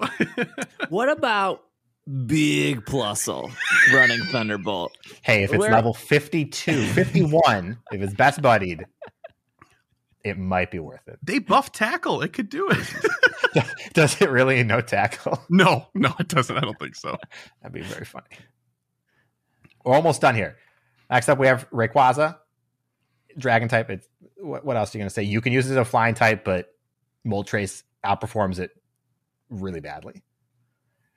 That said, because we're entertaining so much shadows in this section, when you're considering Shadow Dragonite and Shadow Salamence are both far better than Rayquaza. And we've had a lot of opportunities to get them. And there's a rocket event coming up. So it's maybe don't use the red candy on Rayquaza unless you have a shiny or a hundo you want to bring to a raid. Or if you really want to, do what your heart tells you is right. You know what? I don't know if I have any shadow Pokemon that are like top on my list. I have a Shadow Mewtwo. That's the only thing on my list of Pokemon worth mentioning. I'm walking with a Shadow Ducklet. I think he'll be successful one day. Well, that's cool. Yeah, I'm sure Is there's it under like a 500 little cup or CP? something. Yeah. Yep. Little cup. There you go. Little Yeah, cup, he's see, angry. It's gonna perform. Yeah. Next up for Dark type, there's Yveltal and Darkrai, but this one has a caveat in that Brutal Swing Hydreigon is just flat out better than both of them. That's plain and simple. If you already have the Brutal Swing on Hydreigon, it's not worth it unless you really like using Yveltal or Darkrai. You could probably just make a second Brutal Swing Hydreigon in that instance. And a third and a fourth. Mm-hmm. 2 more, just to be Probably a fifth even. Yeah. Steve, do you build multiple of the same Pokemon, or do you like to just bring whatever unique Pokemon you have? No, I have like I'm looking. I have like 3 maxed. When I say maxed, I say level 40. 40. Mm-hmm. I got 3 Dialga, 3 Groudon, 2 Kyogre. Okay. Yeah. So I think 4 Dragonite, 4 Tyranitar, the 6 Rhyperior. Like, community day, they don't count. Yeah, all the community day. Gotcha. Like I do like to power up lucky Pokemon, or like I said, purified Pokemon. So I do kind of wait till that comes around. Even though I'm level 48, I try not to give Niantic money. So like I really do optimize of like I'm only popping a star piece when it is like double star dust or there is an event. I'm only popping a lucky egg when there is double catch. And then I'm only doing that on top of like I know I'm dedicating time to do it. Like I'm also not one of those players that like I'm going to turn on 5 lucky eggs in a row because I know I'm going to be playing. I know I can't do it. I know I'm going to get stopped. I know like something is going to happen and like all of a sudden 20 minutes of my lucky egg is going to disappear so I like when I turn on a star piece or a lucky egg, it's like don't talk to me for 30 minutes. I'm doing my thing. I'm busy. I'm grinding. I'm milking Niantic for every second they're giving me right now. Right. I do use the tags, so I do have a list of like these Pokemon are the ones I'm powering up. Like for the last week, it's been like Zarude. But again, I could just max Zarude out right away, but like I knew Community Day was going to be like power up 10 Pokemon. I knew there was a bunch of tasks that were like power up 5 Pokemon. So like I will wait till those events to like knock those out as well. So everything for me has been very like almost like min-max. I hate to say that. It's almost like min-maxing of like I want to get the most value out of like the research plus my items I'm turning on plus the Pokemon that I'm ready to power up. It's min-maxing for a good cause though. It's min-maxing to stick it to Niantic. Sure. Meanwhile, I'm over here when it's like power up 10 Pokemon, sort CP, smallest, pick whatever is sitting there. Yeah, no, I never do that. It's for me, it's always I have like a list of like when those tasks or research comes around. I always have like, okay, it's going to be Zarude, it's going to be this lucky, it's going to be this purified. Like, yeah, see, I don't have that self control. I'm like, all right, I'm powering up the Zarude. All right, here's 200 candy. Go. Yeah. I'm sure there's lots of people on Community Day where it's like, you know, you spend the $1 and it's power up 10 Pokemon. They probably just like, I'm going to power up this Weedle because it's really cheap, and then I'm going to throw the Weedle away and like never see it again. That's me. Exactly that's what me. we do. Yeah. Mm-hmm. All right, we're almost done. I'm going to finish off here real quick. For Steel, we have Dialga, big asterisk, Meteor Mash Metagross exists, and it's so much better than Dialga. That said, Dialga has the advantage of being a dragon type that is not weak to other dragon types, so it can be used as a dragon type counter there as well if you want to. So it is worth it. It's also very good in Master League, but I'm not commenting on PvP and anything else. So take that and run away, please. And lastly, this one's for Chris. I almost left it blank. The Pheromosa for bug types. Let's go. It is the best bug type. Its DPS is quite high. It's also made of tissue paper. By design. Rude. Don't use rare candy on this. I beg you. Bug type is not a useful raid counter in Go at all. Follow your heart, trainer. I'm going to tell you, it's not useful in VGC either. Follow your heart, trainer. It's okay. The Pokemon with bug type and VGC are good despite the bug typing. Just all this rudeness happening on this show right now. I'm just beside myself. There was a post on Reddit of people just like, what's the worst typing? And they were all just dumpstering on grass bug grass, whatever. It was very entertaining. Made me think of you, Chris. Somebody's got to do it, you know? Okay. I think we should honor our heroes at the bottom of the DPS charts instead of burying them. Because otherwise, guess what? Your shiny Pikachu with a 5-shaped balloon would be at the bottom of the DPS list. I'm just saying. Not unless he's big, though. True. If you've been counting along during this whole thing, you'd be like, wait, that's only 16 types. Well, there's no ice or fairy types that are worth using your rare candy on. I know that's kind of hard to believe. Is Zacian not one? It doesn't have a very fast move, unfortunately. Oh, okay. So it's bad. If they could give it to one, that'd be great, but I don't think it learns one from its moveset in the main games. And then ice type, the best ice type is Mamoswine currently, I believe, and they're all over the place. You probably caught a whole bunch in the last 2 months. So. Pyram doesn't have a full ice. Nope, doesn't have an ice fast move either. Oh, jeez, really? It's tragic. It's tragic. That is tragic. Shame. Fairy types, you have Granbull, you have Gardevoir, and that's kind of about it, really. And the shadow of both of those. Also, nothing for Xerneas? No, Xerneas also no fairy fast move. It's very tragic. Maybe when it comes back and they give it a signature move, they'll make its Geomancy into a fast move, but it seems unlikely. That Pokemon does no tackle. In Go, too. Yeah. That's the end of my list. Use your rare candies wisely, please. But use them. Or don't. No, use them. I feel like I do have to use some before the Vegas event because Pokemon Go becomes significantly less fun when your option is to delete a bunch of stuff every 15 minutes or to give Niantic money. I don't want to be in between those two decisions. What's your inventory, Steve? I have 5,000. Oh, okay. All right. Okay, then you're fine. Why do you? It's the 1,300 rare candies. It's the 1,300 rare candies plus the 150 rare XL candies. Holy cow! Wow. And so those could go somewhere. Those could definitely go somewhere. Yes. So I would like them to go somewhere because if I am going to raid very heavily for Groudon, Kyogre, maybe Latios, that's just more candy. So they gotta go somewhere before the event. I look forward to hearing what you spend them on. All Zarude. I mean, I have a big shiny Ursaluna. That's pretty cool. Oh, let's go. That's the answer right there. I actually don't think Ursaluna's terrible, but he's big. Ursaluna's all right. Yeah. But it's you do not have a ton of candy for it already. Oh no, I do have enough. I was just trying to think of the one big Pokemon I had. Disqualified. Oh god.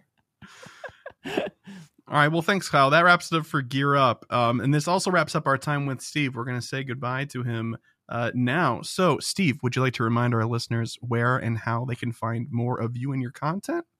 Yeah, so I run a podcast called It's Super Effective. It comes out every single Monday. Even if I suddenly got hit by a bus, it would still come out every single Monday because that is a priority in my life to make sure that show comes out every Monday morning. I also stream full-time on Twitch, twitch.tv/PKMNcast. And that's the same as TikTok, Instagram, YouTube, all that stuff. Primarily, that focus right now is Scarlet and Violet. Although during the summers, I do have a stream backpack and I do travel around and stream Pokemon Go because I genuinely like. If there was any takeaway from all of my complaining, I do really like Pokemon Go. So, yes. Last summer I went to Goyang in South Korea and I went to the Germany Go Fest and then I streamed at the London World Championship. So trying to provide a unique perspective for an American audience to see some of the world and how Go is over there. I think I was one of 4 English people playing at the Go Fest in Goyang. And it's funny that when a Korean person gets a shiny, no one is screaming or yelling. It's just oh, shiny, cool. Oh. And then when you play with American people, they're like, let's go. Screaming, beat up as obnoxious as possible. Yeah, love it. But also Steve used his streaming backpack when we were in Seattle doing the raid tours. That was fun to see it in action. It was pretty cool. Very, very cool. Well, thank you so much for joining us, Steve. Appreciate you and your time. And we'll look forward to hearing from you every Monday morning. Cool. Thank you guys for having me. Absolutely. Thank you.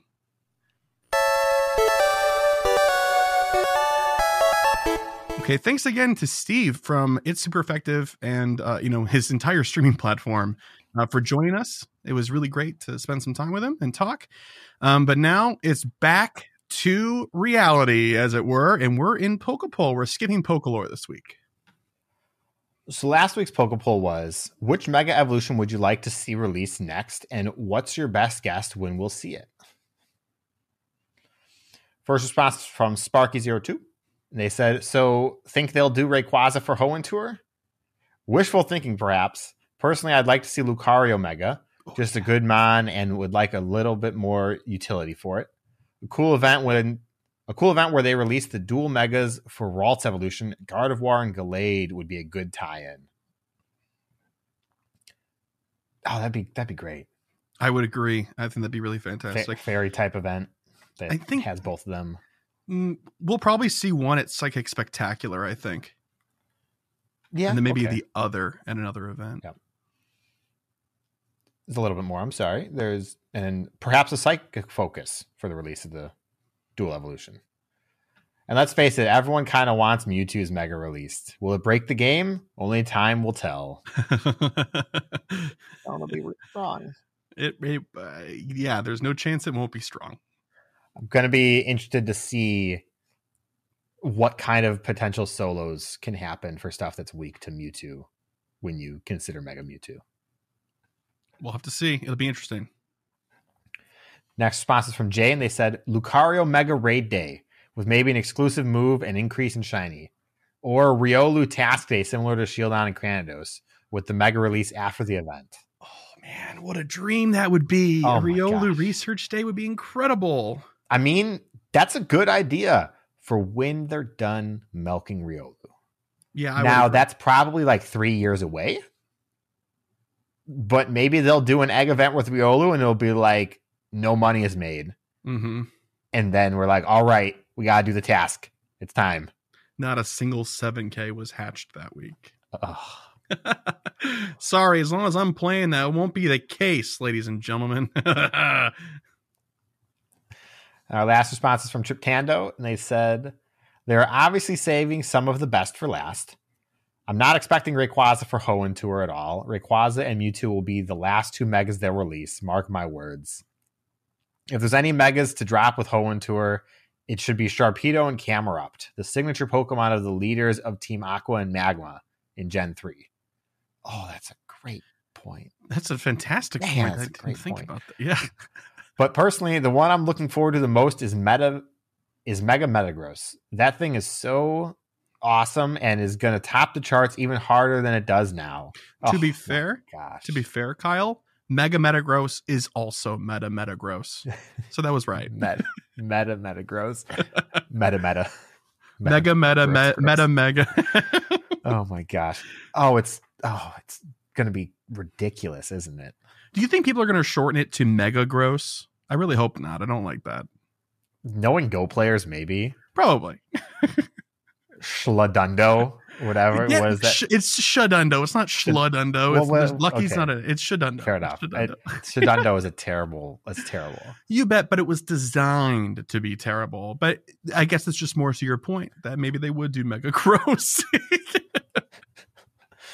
So for this week's Pokepoll, what do you think Niantic's strategy is when choosing Pokemon to feature in raids?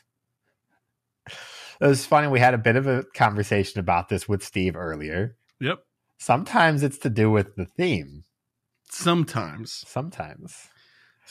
I used to have a long-standing theory that they made it stratified in such a way that you could work through the tiers, especially if you were a new player, that the tier 1 raid Pokemon you got would help you with tier 3 Pokemon and up and up and up. I don't think that's necessarily the case right now, or I can't make an argument for the theory, but that was my prominent theory. That was definitely the way raids were run for the first 2 years of their life, I would say. 2.5 years, maybe. Back when we also had tier 2 and 4. Yeah. I think there's remnants of that now. And I definitely think there's some logic of that in the raids that they choose. But it really feels like tier 1 is, these are shiny, but they're fairly common spawns, but it's an option for targeting. Tier 3 is, A tier 3 exclusive, Mawile, Alolan Raichu. I can't think of another one off the top of my head right now. There's a couple. Druddigon. There you go. Yep. And then tier 5 is the raid of the event, obviously. The megas, they're hit or miss whether they're themed, I'm not going to lie. Right. Why is Mega Gengar coming back in, 2 weeks? I don't understand. Because it's poison type? I don't know. I guess so. I don't know. I guess that kind of makes sense. If we were going to put, the voltage event, electrifying, is that what it is? Crackling voltage. If we were going to extend that from just electric to dark and poison, that would make sense. But I don't know if I'm willing to really. Electric, it writes itself. I don't understand. That's true. I forgot about that, despite having one. So I guess that's pretty much it. I mean, I don't know. So your pervading theory was also the same thing of just like, oh, I think this is how it's structured.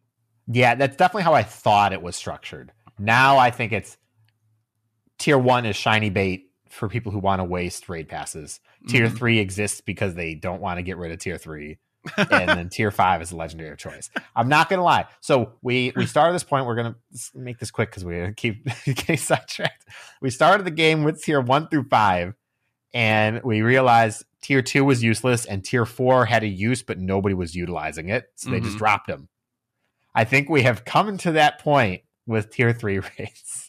Really, I don't think so, because I think tier 3 can be a home for some rare Pokemon that you could shiny hunt for if you wanted to, or an evolved form of an uncommon Pokemon that people might be tempted to spend their daily pass on. That's more challenging and lucrative than but I think 1-star.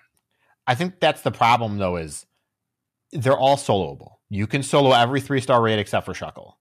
Even as a new player with level 20, 25 counters, they can still be soloed. So the purpose of existing as a 3-star is really just for the weighted algorithm of what causes raids to spawn, I guess.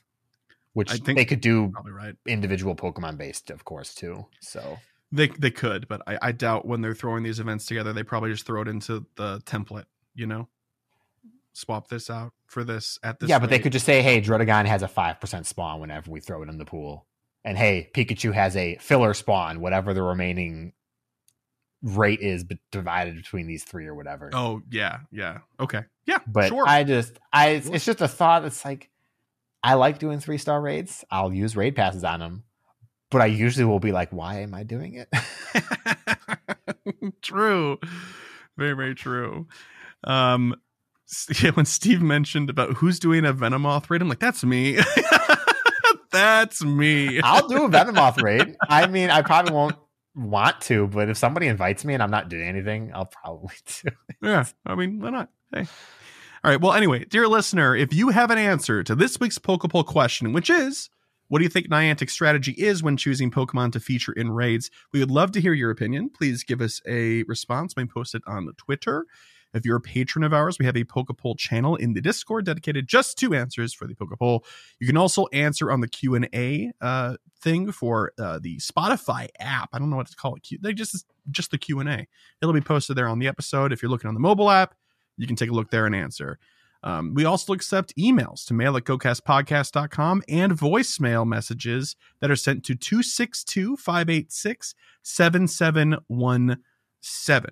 But before we get to anything related to messages, messaging, and all that good stuff, we're going to pass it on over to DeFi, who this week has a very special guest on for PvP Corner. I'm already excited for it, and I haven't even heard it yet. Over to you.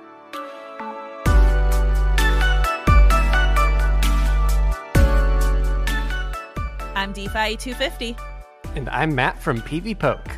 And this is PvP Corner, the PvP segment that will knock you straight out of your chair after winning the Liverpool Regionals.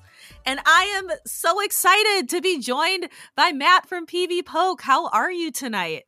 DeFi, thanks so much for having me. I was really excited when you sent the invite and couldn't be happier to chat PvP, Sylph, play Pokemon, and whatever else is going on in the Pokemon world. And there is plenty to talk about. And we usually start off here by talking a little bit about Go Battle League. This last week, we've had Open Great League and the Weather Cup in Great League. I know I played the Weather Cup. I got so close to veteran. I think I got to 2491 at one point, and now I'm just stuck swimming in the 2300s. I've tried a lot of different teams. I like Credilli a lot. I've tried Blaziken, but it always manages. I keep getting hard countered. I never find like that Bastiodon lead. It's always a Bastiodon in the back against like my poor Pelipper or something. I end up having a really hard time. But I had fun. I liked the meta. How about you? What did you play for Go Battle League this week? I played a little bit of Open Great League, and my team was Shadow Gliscor, Tapu Fini. Love Tapu Fini, right? Yes. And Toxapex. So kind of a double water. Yeah, I like it. How'd that work for you? Actually, pretty good. I've been slowly making my way up to 2,500 as well. Not quite there. I have about 100 points to go, but I believe in both of us. I think with our powers combined, we can make it. Oh, yes. And Tapu Fini is such a great choice. Also, Gliscor, I know Paula Shaw, she was the first woman to hit #1 on the Go Battle League charts. And I know she used a Gliscor as well, I believe, as part of her team to do that, right? Yeah, that was an incredible accomplishment. Like, I can't even imagine being up in the 3,400s, 3,500s. That's like a whole 1,000 elo above where I am currently. So that takes some real dedication and talent. It really does. So huge shout out to Paula Shaw. She is a phenomenal battler and definitely has worked really hard to earn that #1 spot. And I know she keeps on fighting for it. The rankings change pretty often, but it was pretty cool to see a woman up there on #1. Absolutely. And incredible moment for the community and Paula Shaw as well. Just being able to get your name up there and kind of stamp that record for girls at PvP. That's a really cool thing to see. It was really awesome seeing everybody on Twitter, like watching her climb. It was a good moment for the community for sure. Moving forward, though, January 26th to February 2nd, we will have the Open Great League and the Electric Cup Great League Edition. And I have a huge correction to make. When we recorded, Fish and I, last week, it was, I think, the day before they changed what was all going to be in the Electric Cup. No. And we were talking about how great Vikavolt was, how they took out Charjabug, and we were trying to figure out why Charjabug was banned and Vikavolt was left in. And then they took out Vikavolt and Heliolisk, which Heliolisk I don't think was even in the top 10 before. Like, it wasn't that good. So I'm confused about that one. It was really unfortunate collateral damage there, I think. They brought out the bug zappers and Heliolisk, not a bug, but it's got that mud slap. It had to go, I guess. I guess. So what they left in, so if we re-look at the top 10 species on PVPoke, we have Lantern, Luxray, both the regular and the shadow, which I think we are going to see just about everywhere. We can talk about that in a moment. Galvantula, which I still love, running Fury Cutter and Energy Ball. I think that is probably the only time you're ever going to see that moveset on a Galvantula, so we love to see it. Minun, Electrode, as well as its Hisuian cousin, Hisuian Electrode, Manectric, Alolan Geodude, Alolan Graveler, and XL Pachirisu. Matt, why they took out Heliolisk, they took out Vikavolt. We got to talk about Luxray. We have to. Luxray. Yeah, Luxray. I've been seeing a few posts on Twitter of people who are lucky enough to have the, hidden power ground Shadow Luxray, and it seems like they were aiming for like removing super effective moves entirely from the cup. So there's no really any ground moves remaining. But hidden power Luxray snuck through, and from the stories I've heard so far, it's pretty scary. I'm a little nervous. I know I don't have a Shadow Luxray, and I don't think I even have a regular one with Hidden Power ground. It's one of those Hidden Power is one of those moves you don't really think about because it's definitely not like your Thunder Shock. It's not your Volt Switch or your like. It's not that great of a fast move, but being able to do super effective damage to or neutral damage to everything in this cup, I think, is going to be really powerful. What do you think about Shadow Galvantula, which we'll get in a few days here? That is going to be crazy. It is going to do so much damage. I'm just thinking about like what Volt Switch is going to do with that Shadow Boost on a Galvantula. It's already such a hard hitting move, just to anything in general in the meta outside of Electric Cup. But that means Galvantula is going to become that much glassier. It already is a pretty glassy Pokemon, so it's not going to last. Like, it's going to take one less move, I think, to go down, and that'll be, it's give and take, but I think that damage is going to be really crazy. Yeah, I'm pretty excited for that, as well as I think there is another Shadow Electric type in the mix too, wasn't it? A Blitzel. Yeah, Blitzel and Zebstrika. Zebstrika's really fun. Zebstrika has like Flame Charge, Wild Charge. It has a lot of really interesting moves. So I'm interested to see if that will allow it any. Yeah, it has Wild Charge, Flame Charge, and Discharge. Ooh, so it has a lot of charging going on here. Lots of charging going on with Zebstrika. So I'm interested to see if having a Shadow variant is going to help it out at all. Spark is a really good fast move to have. I think it just doesn't have the best stats in general, which makes it kind of like it's just not the best. Like it's not your Azumarill that just has like the best stats ever for Great League PvP. It's just Zebstrika is just not quite there. Yeah, that's really unfortunate because it's one of my favorite Gen 5 Pokemon. I wish it was better. I think the same could be said for a lot of electric types. Now, I mean, we could talk about some Ampharos propaganda too. Like Ampharos could be a little better. Shout out to Butters. So close. One day away from Caleb deleting his Bastiodon, but alas, remains to be seen. Yes. Have you been playing any Ampharos in the new season? I haven't really. I think I played it a little bit because I know I played it with Brutal Swing. So I know I played it a little bit. I forget which meta it was, but not a ton. Not as much as probably 2 Butters would like. I noticed in Electric Cup it runs Power Gem, probably to hit really hard against things like Galvantula and just doing a lot of really good neutral damage because Wild Charge isn't going to get you anything here. No, yeah, I'm trying to think. It's got, Brutal Swing, Focus Blast, I guess. What do you Focus Blast in the Electric Cup? Lantern? Yeah, I suppose. Which again, Lantern is definitely the number one pick, just being able to do a lot of neutral damage with Water Gun and Surf. And it's a really tanky Pokemon. It's really good in the Open Great League for a reason. I think a lot of people debate Spark over Water Gun, but there's a pretty clear answer in the Electric Cup, isn't there? Yes.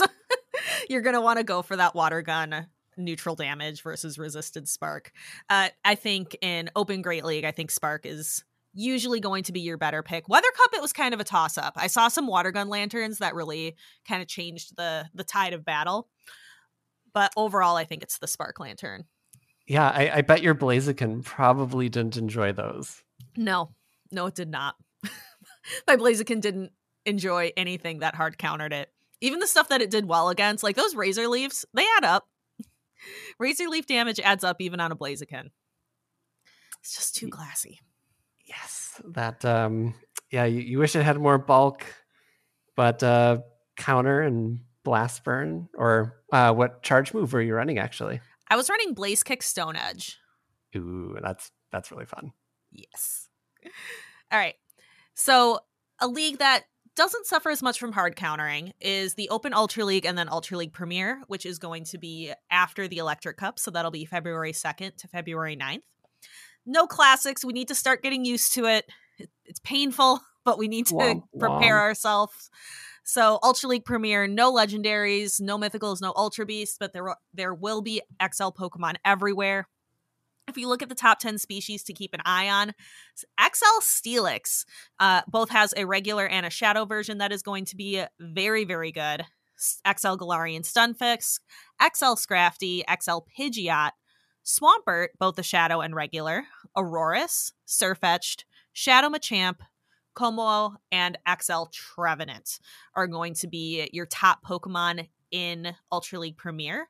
And I know I don't play Ultra League as much, but what I've heard is it's not as subjected to hard counter city because the Pokemon are so bulky, you have time to kind of pivot out of matchups.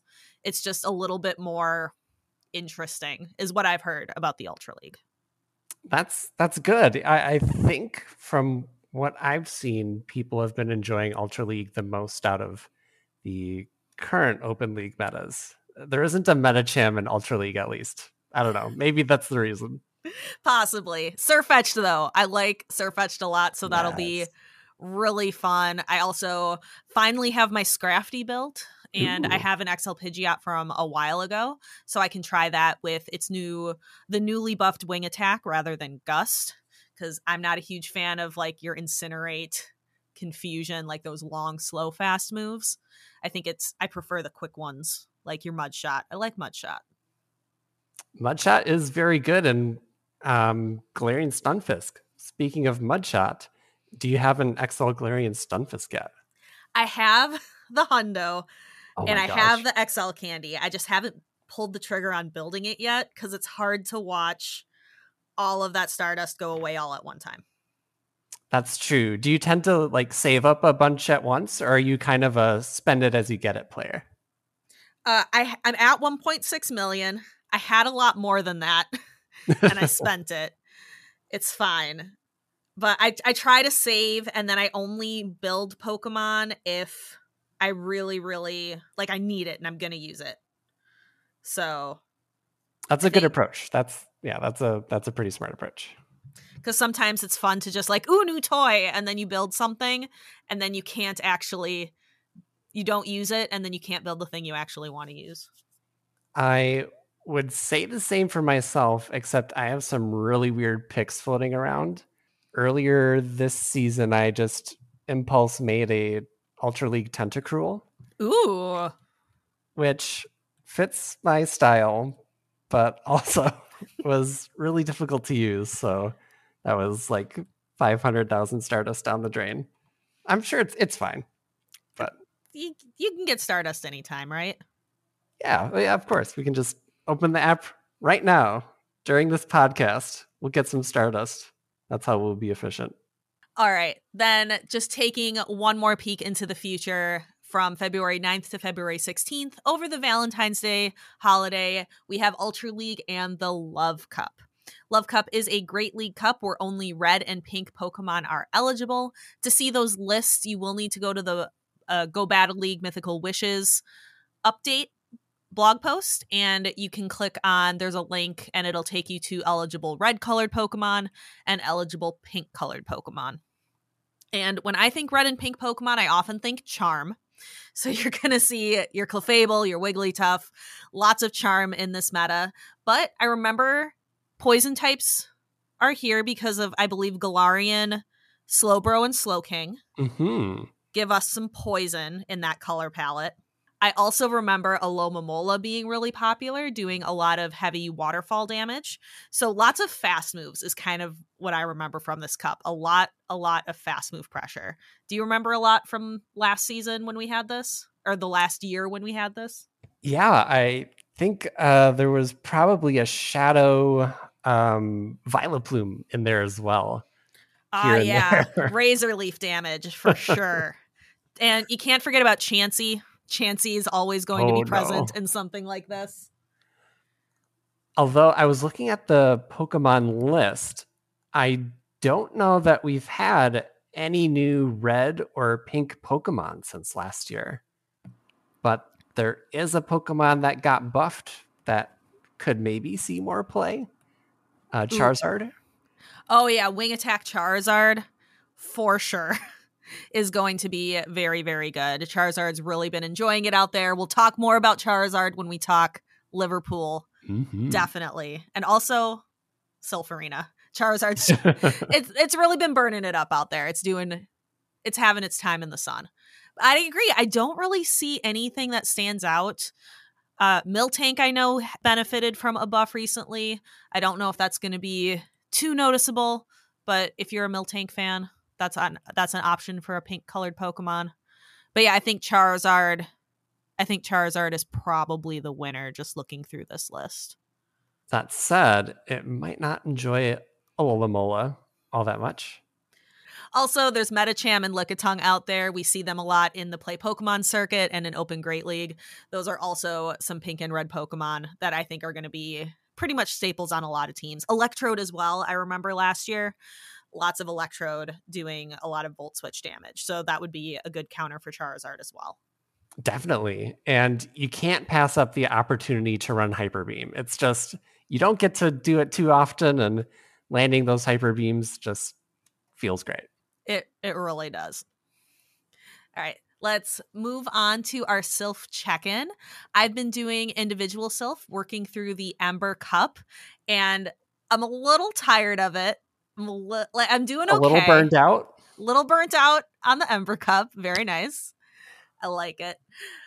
Little burnt out on it. We've mentioned it, Fish and I, on the podcast before, but the entire meta is essentially 4 Pokemon. You've got, in the Ember Cup, Charizard, Poliwrath, Piloswine, and Hisuian Quillfish on pretty much every team. Then you also will often have either a Gligar or a Gliscor, and then that last pick is kind of whatever people want to do. And it's fun sometimes, but I'm also a little bit like, I'm ready for something new. Yeah. Yeah, we've got something new around the corner, thankfully. Yes, Naiad Cup will be starting very soon. I'm already in some practice tournaments for it. So that it's something different. You'll get to see some different matchups. We'll talk probably more about Naiad Cup next week. The other thing we're going to talk about next week more is the GoCast tournament, where Fish on a Heater, he won. He can gloat all he wants next week. I want to give him the space for that. Congratulations, Fish. Congrats, Fish. So I'll give you your space to talk about your team and winning the tournament next week. The other thing to talk about as well would be Sylph factions. Queen Bees are 3-2 right now. We had a hard-fought week against Michigan PVP. We're up against the Illinois Bats this week. I've really been enjoying the Vanguard meta. I really like how it's based off of the Kanto Elite Four. So whenever I'm constructing my team, I always think about the different Elite Four members. We got Lorelei, you've got Bruno, you've got Agatha, and then you've got Lance, and then your 2 wildcard picks. So that's been really fun for me. I can actually probably just pull up my team really quick. Ooh. Yeah, I actually didn't realize it was based on the Elite Four team members until I went in to put my team, and this makes so much more sense. I know, it was a fun little thing for me too. I forget what part of the website I saw that it was like based on 4 trainers, and then it dawned on me and I was very excited about it. So in my Vanguard team, I've really been enjoying kind of this core 4 Pokemon: Walrein, Machamp, Kofagrigus, and Noctowl. Those are my main 4 slots for those Elite Four trainers, and then I switch up my back to my wildcard picks every week. This week I'm going to try Whiscash and Charizard. Charizard has been getting a lot of love in the Sylph Arena and in Play Pokemon, so I'm going to try it out for myself. That sounds like a winning recipe, and funnily enough, that's very different from what I've been using. So that I think that's a good sign for the meta that we're both running into different stuff. Yeah, what are you running in Vanguard?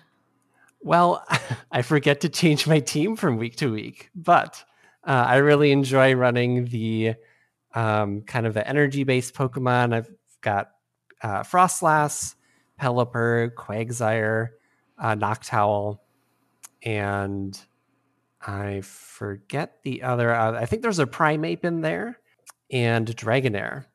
And actually, Dragonair in my battle so far has been very tough for me to play against. I just find it so difficult to deal with. That Dragon Breath damage is really, really tough. It is. I've seen a lot of Dragonair in my battles as well. Frostlass is a great pick, so is Primeape. Regirock I've seen on a couple teams, and that is very scary, but also hard to come by. Not every trainer has a Great League eligible Regirock. Here's hoping that in the Hoenn Tour, maybe they'll put Regirock in the Great League, like in research tasks, so we can have one. That would be very fantastic. Nice. I'm crossing my fingers already for February. Who's been your Vanguard MVP so far? Oh, that's tough. Because it changed, because my team switches up every week. I would say, let me look back at the past few weeks. Because Coffin, I know one week was kind of it for, like, Coffin was the team. Credilli I've used a couple times in my wildcard slot, and that's been really, really helpful. I think I have to go with Kofagrigus. Just does a lot of really good neutral damage and is pretty bulky for a ghost type. So I've been able to outlast people and then also be able to do really heavy damage with Shadow Ball. I feel the same. Any field or meta, self meta where Kofagrigus is allowed, I really enjoy it as that kind of safe flex pick. All right. So let's go ahead and talk a little bit about Play Pokemon and talk about Liverpool. So the Liverpool regional took place this last weekend, January 21st and 22nd. There were 145 players, which makes it the largest Play Pokemon Go regional to date, which is very exciting. And our winner was Human Catcher Bug. And the MVP, I think, for Human Catcher Bug was that Shadow Charizard. Running that wing attack did such great work. Completely toasted Patomon's shields. It was crazy. Tore through shields. I really, really enjoyed watching the finals. Since it was in Liverpool and I'm in the United States, I was able to catch the very end of the day 1 and day 2 streams. And so I was really excited that I actually woke up in time to watch the finals because it was very good. Yeah, that was an amazing tournament. And I think, I want to say it was was that the winners finals where Human Catcher Bug had the reverse sweep? Just the mind games of got 2 wins in a row with that Shadow Charizard, and then of course Patamon brought that Lantern in the game 5, and just knowing the pressure would be there, that was such good play and prediction from a Human Catcher Bug's part. Yeah. So just to go back to talk about Human Catcher Bug's winning run. So he was in the winner's bracket the whole time, never took a loss, and had to beat players such as a Mind Joke. And then the winner's finals, it was Statistan. And the casters actually forgot it was a best of 5. Statistan won 2. And the casters were kind of like, oh, it's done. Statistan moves on. And then they were caught off guard. Like, oh, no, wait, it's... It's a best of 5. And Human Catcher Bug, it was an amazing reverse sweep, just like you said. He won the 2 games on the back, or on the wings, I should say, of the Shadow Charizard. And then because Statistan was so ready for it, brought counters to it, was ready for that Lantern. It was such a good match. And then Human Catcher Bug had a 3-0 sweep to Patamon, who I think the caster said he's 15 from Spain. So an incredible showing as well from a younger player from what would used to be our seniors division. Absolutely phenomenal. So Patamon also had to beat Statistan. Did it 3-2, so that was really tough. Patamon also had to beat Dex B. Max, Dex B had to beat a Mind Joke, Nezabethan. Lots of really, really incredible battlers, making it all the way through the day 2 losers bracket. Yeah, and I've been incredibly impressed from the young battlers this season. We've had me, Weedle, Bird Power. I'm blanking. Shoot. Hot Pocket? Yeah, he's like Pocket. the first person that should have come to mind. Pocket and Wadaj. Pocket. Yes. Okay. Pocket. Pocket and the BM Master. Yes, of wood a lot of fantastic talent, and Yes. really showing Masters Division that they can absolutely crush the competition. Very good. Just to go through our top 2 teams for our 2 trainers who have punched their ticket to Worlds, to go through their whole team. Human Catcher Bug. That main pick is that Shadow Charizard, along with Lantern, Umbreon, Trevenant, Galarian Stunfisk, and Medicham. Patamon, a much more traditional team, ran double flyer, having both the Noctowl and the Altaria. And then the Lantern, Trevenant, Galarian Stunfisk, and Medicham. So these 2 trainers had a lot in common. You kind of have your core Pokemon in the Play Pokemon circuit. I'm wondering when we're going to see some shakeups to that. I don't think Shadow Registeel is going to be the shakeup that I was hoping would maybe shake up the meta. I don't think it's going to be the case, but I think we're going to stick with our core for a while until the next Go Battle League update. Yeah, I think so. Were there any surprises in the tournament as far as Pokemon goes? As far as Pokemon goes, also Pokemon Go. I don't think it's a surprise anymore to see Dunsparce make a top cut. Statistan having the Mew and the Dunsparce and doing incredibly well, making that top 3 performance for Pokemon. Otherwise, it's a lot of what we've been typically seeing. My favorite team, though, has to go to Zweilous, who ran both Tapu Fini, made famous by Enhoff, also a favorite of mine, and also the Ampharos. We all wanted to see Ampharos win the tournament. However, Zweilous lost to Dex B on day 2.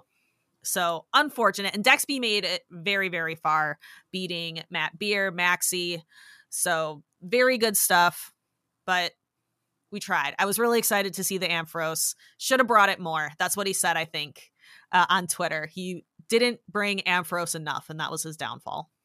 Well, I think maybe that's the next meta change. We'll just see a swarm of Ampharos in Orlando. I'm here for it. I'm ready. So speaking of tournaments coming up, what are we looking at? Orlando, Florida is the next big one. That is going to be February 3rd to the 5th. And on Twitter, it was announced there are, my brain, 200, it's 256, right? That's the magic number? Yeah, that would 256 spots. Wow. What was the Liverpool again? Liverpool had 145. So there are 256 open slots. We have over 100 registered. We're getting very close to that 128. We want to see it get even closer.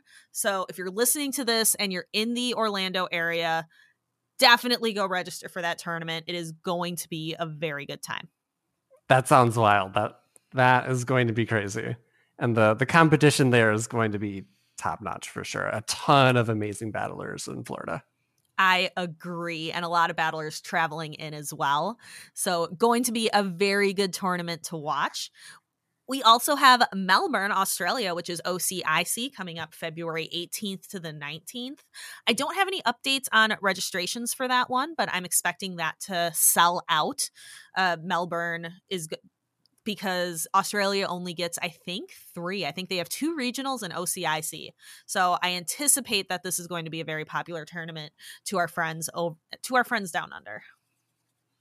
Yeah, I remember, I think there are only a couple tournaments there last season as well. So hopefully everyone gets a good shot at it. I'm going to be cheering for PvP Steve, of course. Wherever he's at, whatever he's doing.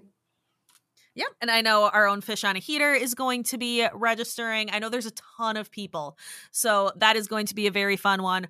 I'm going to be watching probably the VOD, probably the YouTube playback. I'm not sure that it's going to be at a time where I can watch it live over here in the US, but I am really excited to hear more about it. And we'll update you a little bit on registrations because I know Fish registered. You can only see the number of registrations if you're currently registered. So what I do is I just pester people and I ask them, can you update me on how many we have registered? Speaking of registrations, Knoxville, Tennessee, that is going to be February 24th to 26th. I know for that one, there are about 42 players registered, so there are still lots of spots available. And then we have Bochum in Germany. And I know when registration went live, there were 96 tickets available. So again, that's one also that I would anticipate would sell out or do very, very well. Yeah, a ton of great European players as well. And that's going to be some really tough competition. All right. Matt, while I have you here, I would be remiss to not try to pick your brain a little bit and ask you a few questions about you and your history with the PVPoke website. Are you ready to get into that? Let's get into it. All right. What inspired you to make PVPoke? I know before the website existed, people had spreadsheets upon spreadsheets on spreadsheets. What inspired you to make this website? I'm a longtime Pokemon fan and developer, so I just kind of figured to put the two together, and it wouldn't be my first Pokemon development project. In college, I did some work on a Pokemon fan game, and actually the precursor to PVPoke was a PvP version of Pokemon Go's raid battle system before PvP was announced. It was kind of like we know PvP is coming. What could it look like? And it was just a fun little multiplayer game that actually Alpha Phoebe helped me program and test that. Alpha Phoebe, Dr. Phoebe. Dr. Phoebe. Dr. Phoebe. Big, huge Phoebe. Also a very great member of our community. What do you think you've all learned through working on the website from its initial creation to now? What are some things you feel like you've learned through working on this? Oh, goodness.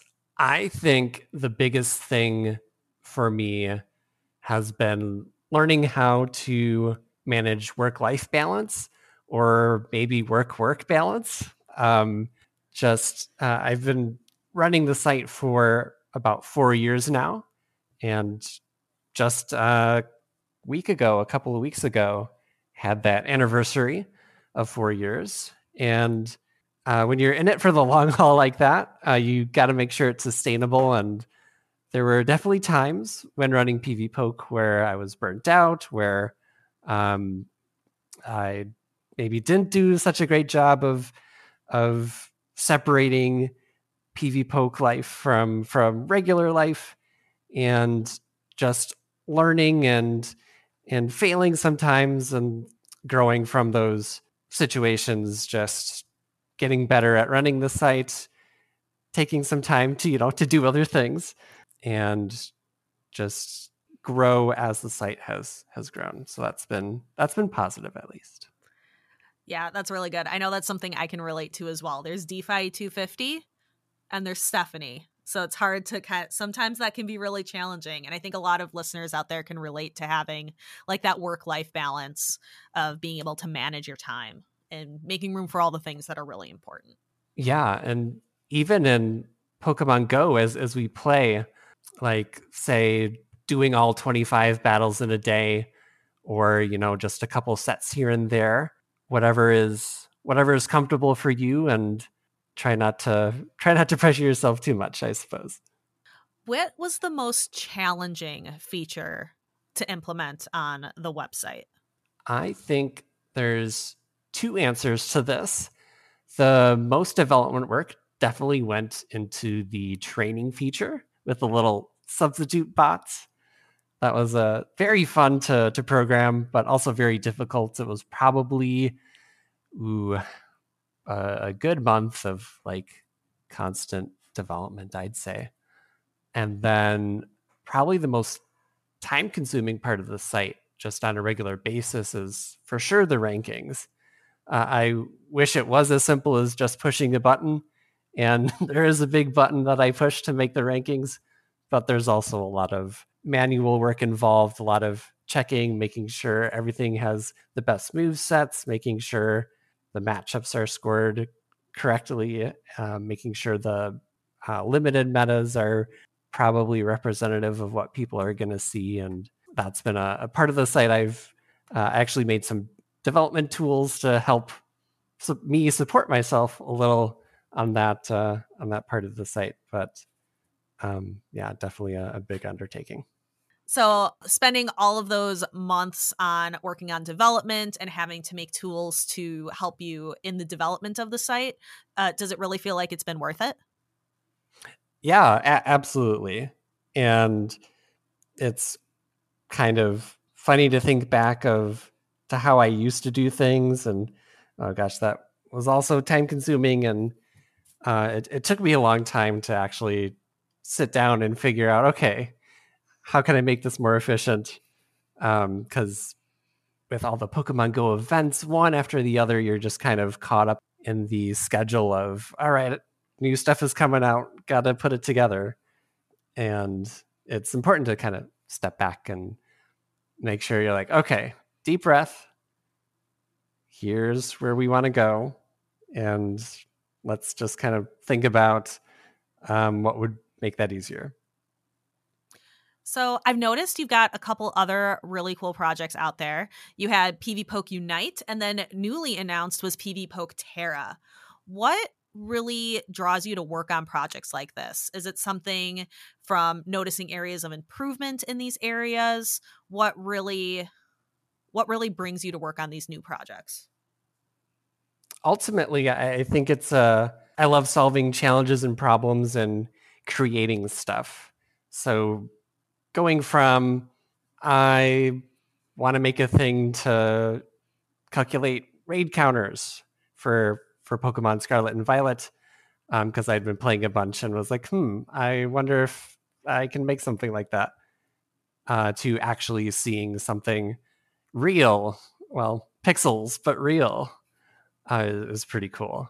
I would say both of those are kind of interesting stories.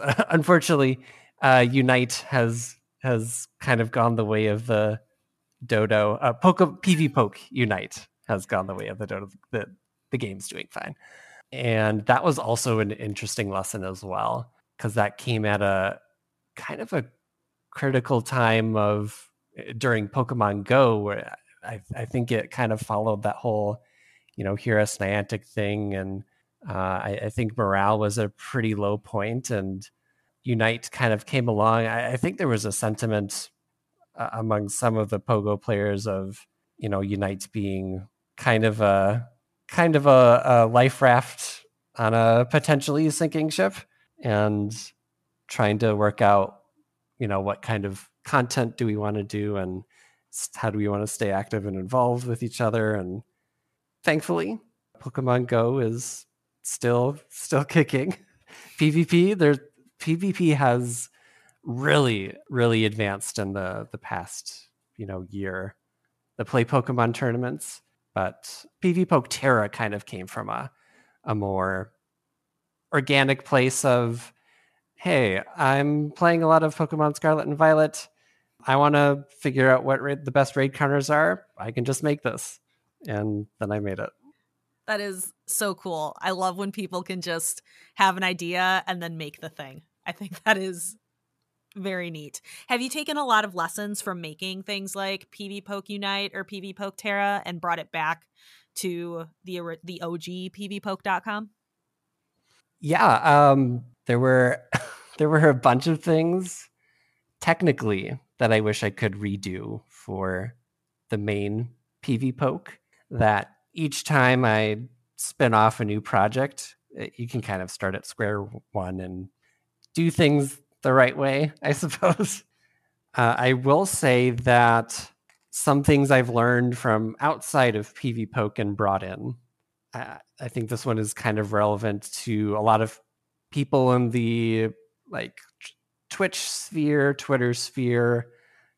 Something I read about and studied for my day job. I used to work in marketing, was about brands, and specifically there's a book called The Human-Centered Brand by a Croatian designer named Nala Donato. And it was really about really all of us have some kind of presence, some kind of energy that, we put out into the community and into the world, and thinking about, we all have a brand, sort of, but it's not this like artificial manufactured thing. It's more about just being who you are, being true to your authentic self, and that the more true you are to that, the more likely you'll meet and find people who are compatible with you, who share your ideas and excitement and for things, and just really thinking about your presence in a space like Pokemon Go, the Pokemon Go community, and what you want that to be. I don't know if you've ever stopped and thought about what DeFi is, or how you want to be, separate from Stephanie. Definitely. That is definitely something I think about a lot. And the whole time you were talking about kind of your brand and the people you have around you, I was like, oh my God, this is community. This is what Pokemon's all about. And then you said it at the end. I was ready to jump in. I was like, that sounds like community, the whole, the big picture. But for sure, it's definitely something that I think a lot of us who create content think about. I'm sure you could name pretty much any content creator. What's the difference between the person and then the content creator? And what do you want that person to be versus the content creator? Right, exactly. All right. Let's wrap this up by asking, what are you thinking about moving forward? Any new projects, features? What's next on the horizon for you, Matt? That is a tough question. The problem is I'm a very impulse-driven programmer. I don't have any fancy roadmap or vision for here's what PVPoke is going to look like in 2 years. I wake up one morning and decide to make a terror raid calculator. But on the immediate horizon, I do need to rework my training analysis feature, which if you've dug deep on the site, there's a feature that will show which Pokemon people have used in the site's bot training battles and top teams. And I have plans to rework that a little bit. Right now, it's all kind of compiled manually. And speaking of inefficient way to do things, but I need to rework that, set up a database for it, and have some kind of more automated and fancy setup for that. Well, I'm certainly very excited for where you are going next. Are you ready to kind of wrap up the show with the last couple shameless plugs that we make? Let's do it. Let's do some shameless plugs. All right. So we always start off with our two big communities. We have the Pallet Town community and the GoCast community, and we love to shout out the people who are doing well and share their achievements. In Pallet Town, Bandman Clayton has hit Expert recently, and Music Michael has hit Veteran, coming from Pallet Town. In the GoCast podcast Discord server, Giraffe Chew hit Legend for the 6th straight season, which is a huge accomplishment. That is amazing. That is congratulations. We also have Matzlex hitting Expert, Maxitron hit Veteran, Jay Engineer also hit Legend, and then just in, Mahalo High hitting Ace rank. So congratulations. Yeah. So congrats to all those battlers out there. Be sure that you are sharing if you are in the Pallet Town community. That community is free to join. And then Chris talks about how to join the GoCast Discord server at the end of the episode each week. I don't really have a lot to plug. I've taken kind of an unintentional hiatus a little bit from Twitch streaming, but I hope to get back into that very, very soon. I don't know why January is often stated as this month of hey, we're going to refresh and, get started with the new. I feel like January is just exhausting. I'm gonna try my refresh in February. That's true. Yeah. January is just kind of in the depths of winter, and it's oh gosh, where's the motivation? Can someone find it? I don't know. I'm gonna look in February. That's my plan, is to try to find that February motivation.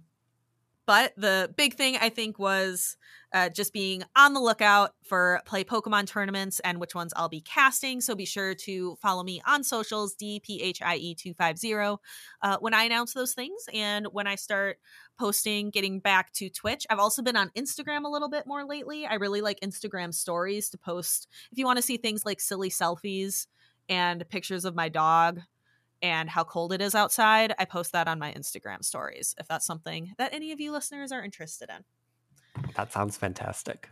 Matt, what would you like to talk about? What do you have to plug here to wrap up the show? Yeah, I would like to give a thanks and shout out to all the Patreon supporters out there.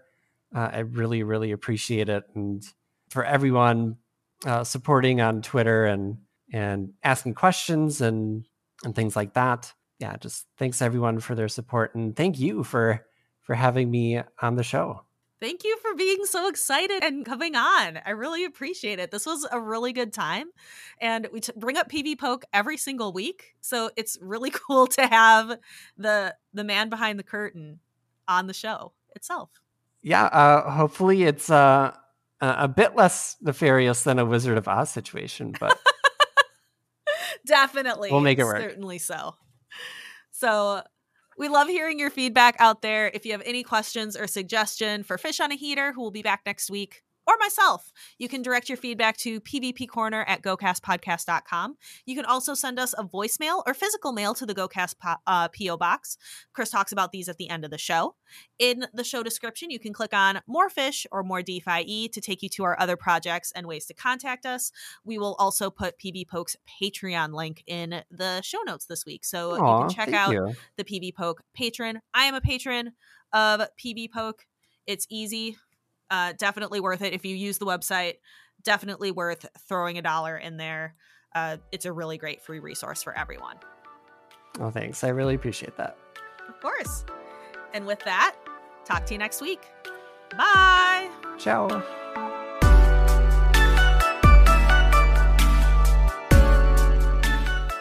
Thank you so much, DeFi and special guest. We appreciate you and your segment. That was fantastic.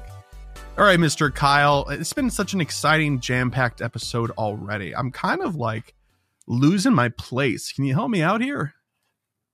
It's time for emails. That's right. Oh, and would you look at that? We've got one voicemail as well. This voicemail this week is from Lachlan. Hi, it's Lachlan from... Let's go with Pallet Town PvP this time. And I've got a question for you. I was listening to the recent episode, and oh my god, how good is it to see your faces on my Spotify feed? Yes, Chris. Yes, Kyle. God. I just helped camp the first half of that. Anyway, I've got a message for you. Well, a question for you. How many Mega 3 Pokemon do you have in your storage? So to find that, you search Mega, then the number 3. I'm curious because by the time episode 223 comes out, the only Mega that you can't, in theory, have got up to Mega level 3 yet would be Salamence. And anything else that Niantic surprisingly throws out at us, because it'll have been a month since Glalie. Curious to see how you're going, boys. And is there any Megas you haven't evolved yet? Tell us why. That's an embarrassing list.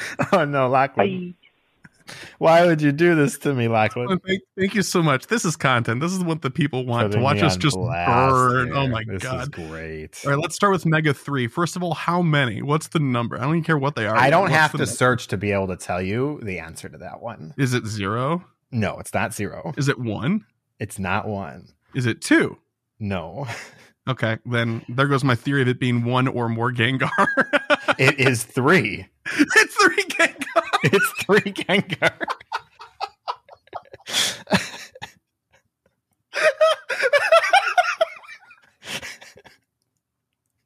I thought I knew you. And you're like, you think you do, but it's worse than that. All right. Okay, answer yours so we can go to the other embarrassing fact. Okay, I've got 5 only. Okay. There's a Pidgeot named Jet. There's a Venusaur named Bramble. A Manectric, despite me forgetting that they existed as a Mega, named Sparky. And 2 Charizards, one named Ardent and one named Smold. They're both built for X and Y, respectively. So, Okay. It's not a lot, but I'm happy with the ones I do have. So next is Mega Dex, right? Yep. Oh, What's your Mega Dex at? Let me take a look. How do I view that again? You can go to the Pokedex in the bottom right. There's a drop-down menu. There is. Look at that. You can tell I don't do this very often. 20. All right. I have 15. Okay. There are several that I haven't done that I have enough candy that I really should do. Like I haven't done any of the Hoenn starters. I haven't done Mega Lopunny. That's in raids right now. I haven't done any of the Hoenn starters either. That's kind of. I haven't done Mega Salamence or Latios. I've only done one of them. Latias. I haven't done Latias. Okay. So I haven't done Blastoise, Alakazam, the Hoenn starters, Aggron, Banette, Absol, Glalie, and Salamence. And I can tell you why. With a few exceptions, and those exceptions are, I believe, Latios and Latias, just because I wanted to get them knocked out. I don't mega and work on mega levels until it's a 100%. And I know that I'm doing myself and my co-raiders a disservice, but it's like a mental block that I just can't get past. I'm just lazy. I was actually doing very good to the lead up to GoFest in Seattle. Yeah. I was mega evolving everybody either every day or every other day to reduce the cost because I don't mega raid a lot. And then after Seattle, I was like, it's fine. It's all right. Well, there's some redundancies. I've probably got 10 megas at level 2.5 right now. Okay. Yeah. The thing is, though, there's some redundancies, like if I need a fire type, I'm going to bring my Charizard and not my Blaziken. And if I need a fighting type, I'll bring Lopunny and not Blaziken. Just for the bonus, But why wouldn't you bring Blaziken instead of Lopunny? Just because I don't have a 100% yet that I haven't Mega. That's pretty much it. But when they are 100% and Mega, I take them all the way to the end of that Mega journey. That's for sure. Okay. Okay. I should also say, though, I have all the resources for the rest of them. I just haven't pulled the trigger on any particular individual. Lachlan, thanks so much. We really needed to air some dirty laundry there for sure. Okay. We have 2 emails. This first one is from Walter. Hello, Chris and Kyle. I have a couple of things to talk about. One, how do megas work in the lore? They seem really cool, but I don't know how it makes sense in the main series. The summary is it's extensive, important, personal, intimate friendship. It's like your Pokemon is like your best bud sort of thing. Which, before you continue reading, is absolutely ridiculous when you consider megas like Mega Aerodactyl exist. Well, Mega Aerodactyl loves you so much. You love Aerodactyl so much. He's going to power up, and now he's in immense pain. Yeah, I think from the lore perspective, the Aerodactyl is the one that chooses to Mega Evolve there, and that would be okay because it's doing it sacrifice for you, right? To be comfortable. Okay. But that's not how it works. That's not how it works. 2, for the Pokepole, I would love to see Mega Tyranitar just for the fuss it would make. Tyranitar already has great stats comparable to Shadows and even some Megas, and I think a Mega Tyranitar would disrupt a lot of things and immediately be amazing. That is top to bottom a correct analysis. It's going to be great. It's not going to, rock the boat as much as like Mega Mewtwo X and Y will, but Tyranitar is going to rock the boat a bit for sure. 3rd, you talked about battles between regions. What? That seems cool. I obviously don't know anything about main series lore, but that seems super interesting. Could you explain that? Thanks a lot. Sorry for the long email, and good luck cramming those Shadow Shinies before they leave. Oh, on that note, is Shadow Registers going to be better? Oh, Registeel, sorry. Is Shadow Registeel going to be better than normal Registeel? Spend very little time in PvP, but I have a decent Swampert and an okay Buzzwole, both of which have only one charged attack, but I'm working on that and another, which I'm planning to be Registeel. Shadow or normal? Sorry again for the long email, and have a great week. All right, so first of all, the battles between regions thing, I believe that's only really a theory for, actually, no, wasn't it? There's 2 that are confirmed to have warred in the past. Kalos and something else, I think, right? Was it X and Y? I don't remember. I do not know. there is one particular region that the history of it is in the games, but you like don't participate in it. The explanation for a lot of adults missing in the original game is that there was some sort of war that a lot of adults went and did that like Lieutenant Surge is like a remnant of, right? But other than that, we don't have a lot of information about it. It's just really cool stuff. I'd recommend looking up some fan theories online because I've done that and it's fascinating stuff. Have George R.R. Martin write the history of the Pokemon universe. Yeah, just War of the Set Roses 10,000 years ago, though. And over again. That's right. 10,000 years ago. I love it. Yeah. But okay, so for Registeel, Shadow or Normal, I think it really kind of depends on what CP it comes in on. Yeah, I don't. For well, PvP, I mean, at it's least. What level is Giovanni? That's a great question. I don't actually I thought know about that earlier, and I don't remember off the top of my head. But who have we saved from? Probably Shadow Latios and Latias. You probably haven't leveled those up. I have not. So my. Oh wow. Okay, yeah. So Shadow Latias and Latios, they were 30, 20? What? What's like halfway up? I don't remember. Mine, I know I haven't touched it, is what looks like 20. 20. Okay. Which is fine. That's raid level then. So it should still be under 1,500. Yeah, we should be good. There's an actual answer out there, I'm sure. I haven't seen anyone do the math yet, but it'd be kind of weird if Shadow is better because one of Registeel's best traits is that it's so bulky that it lasts forever, but that damage bonus is real good. Okay, but here's the thing. If it pushes lock on from the 1 damage to 2, it's going to be huge. It will, but because it's 1 damage and Pokemon Go rounds, it would heavily factor on your opponent's defense as well, I think. Sure. Yeah. Agreed. Either way, the answer is yes. Shadow Registeel will probably be better. But who knows? We'll have to wait and see what the PvP gods have to say. But thank you for your email. Appreciate it. Next email is from Ryan, and they said, "Hey, GoCast. The wife and I got to meet you guys at GoFest 2020 in Woodstock and had a great time, but I haven't wrote in since. Oh, hey, what's going on? I think, though, with the story I have, it's worth writing in again. So on Saturday during Community Day, my wife and I had ended a Community Day early to take our child to his grandparents. We left and were heading to a hockey game. And while I was driving, my wife decided to open the game just to get a last-minute catch, as it was only 2 minutes before 5 p.m. We had stopped at a stoplight with less than a minute to go. She clicks on a Larvitar and bam, a shiny. She catches it. And as she's getting to the appraisal screen, I say, wouldn't it be awesome if it was a hundo? No way. At 4:59 and the most random spawn location, she does the unthinkable and catches a wild Shundo with seconds to spare. Ooh, buzzer shiny. I would buzzer probably Shundo. consider this the most exciting and greatest moment that we've ever had in Pokemon Go. Hope that someday soon the wife and I can meet with you guys again.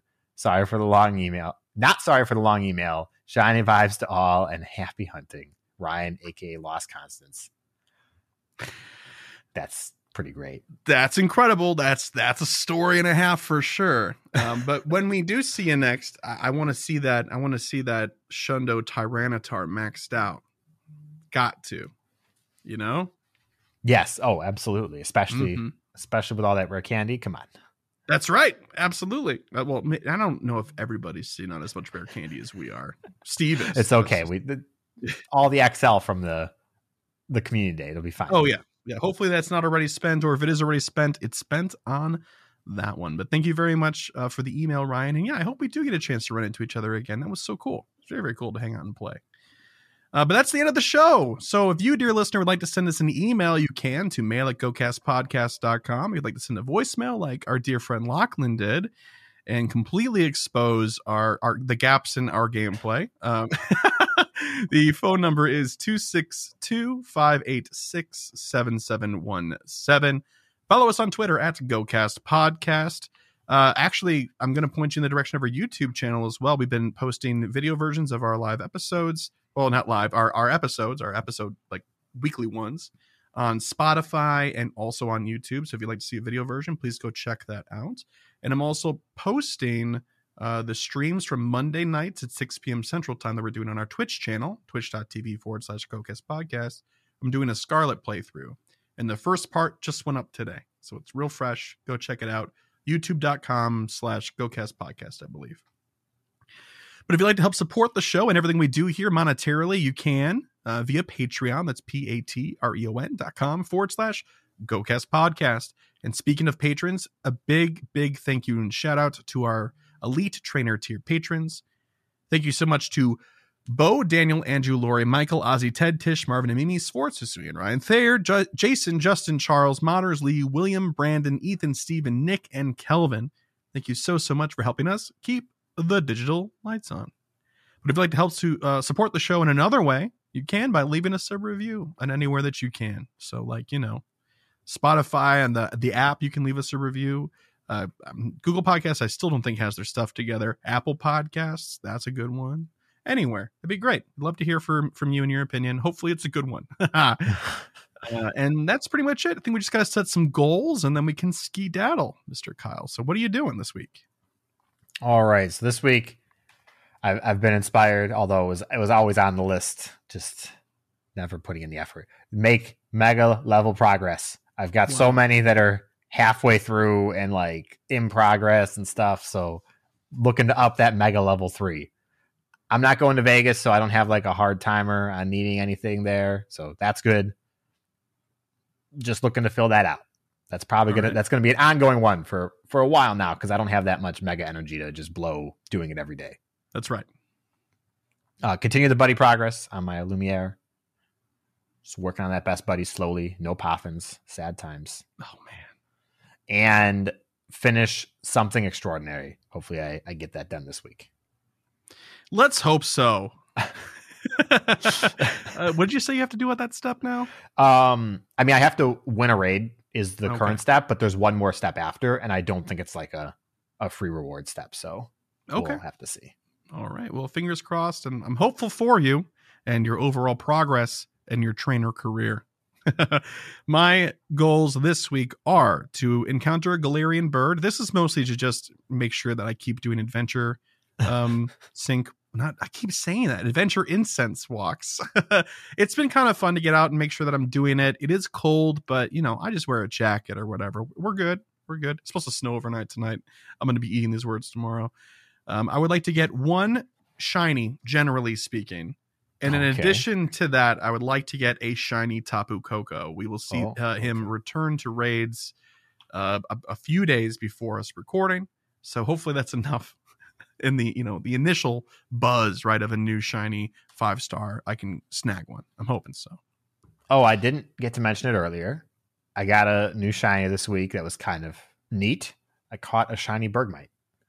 Oh, wow. Oh, congrats. I can't tell you how many of those I tapped on. I'm so jealous. I was just going home. I'm like, I didn't spin a Pokestop while I was at work. Take a left turn now. Perfect. And it was the only Pokemon I had to stop. And I was like, click. Started driving away. Then I looked at my phone and I was like, is it shiny or is it ill? Yeah, it's the first thing I had ever shared via Campfire as well. So awesome. I love that. That's great. I shared a Kecleon in a Pokestop the other day, and somebody in our community actually called it out and asked a question. I was like, wow, that was useful. That's nice. Cool. Good stuff. All right. Well, speaking of good stuff, we're going to see you all next time for episode 224. Thanks so much for tuning in. And we'll see you next time. Bye-bye. Bye.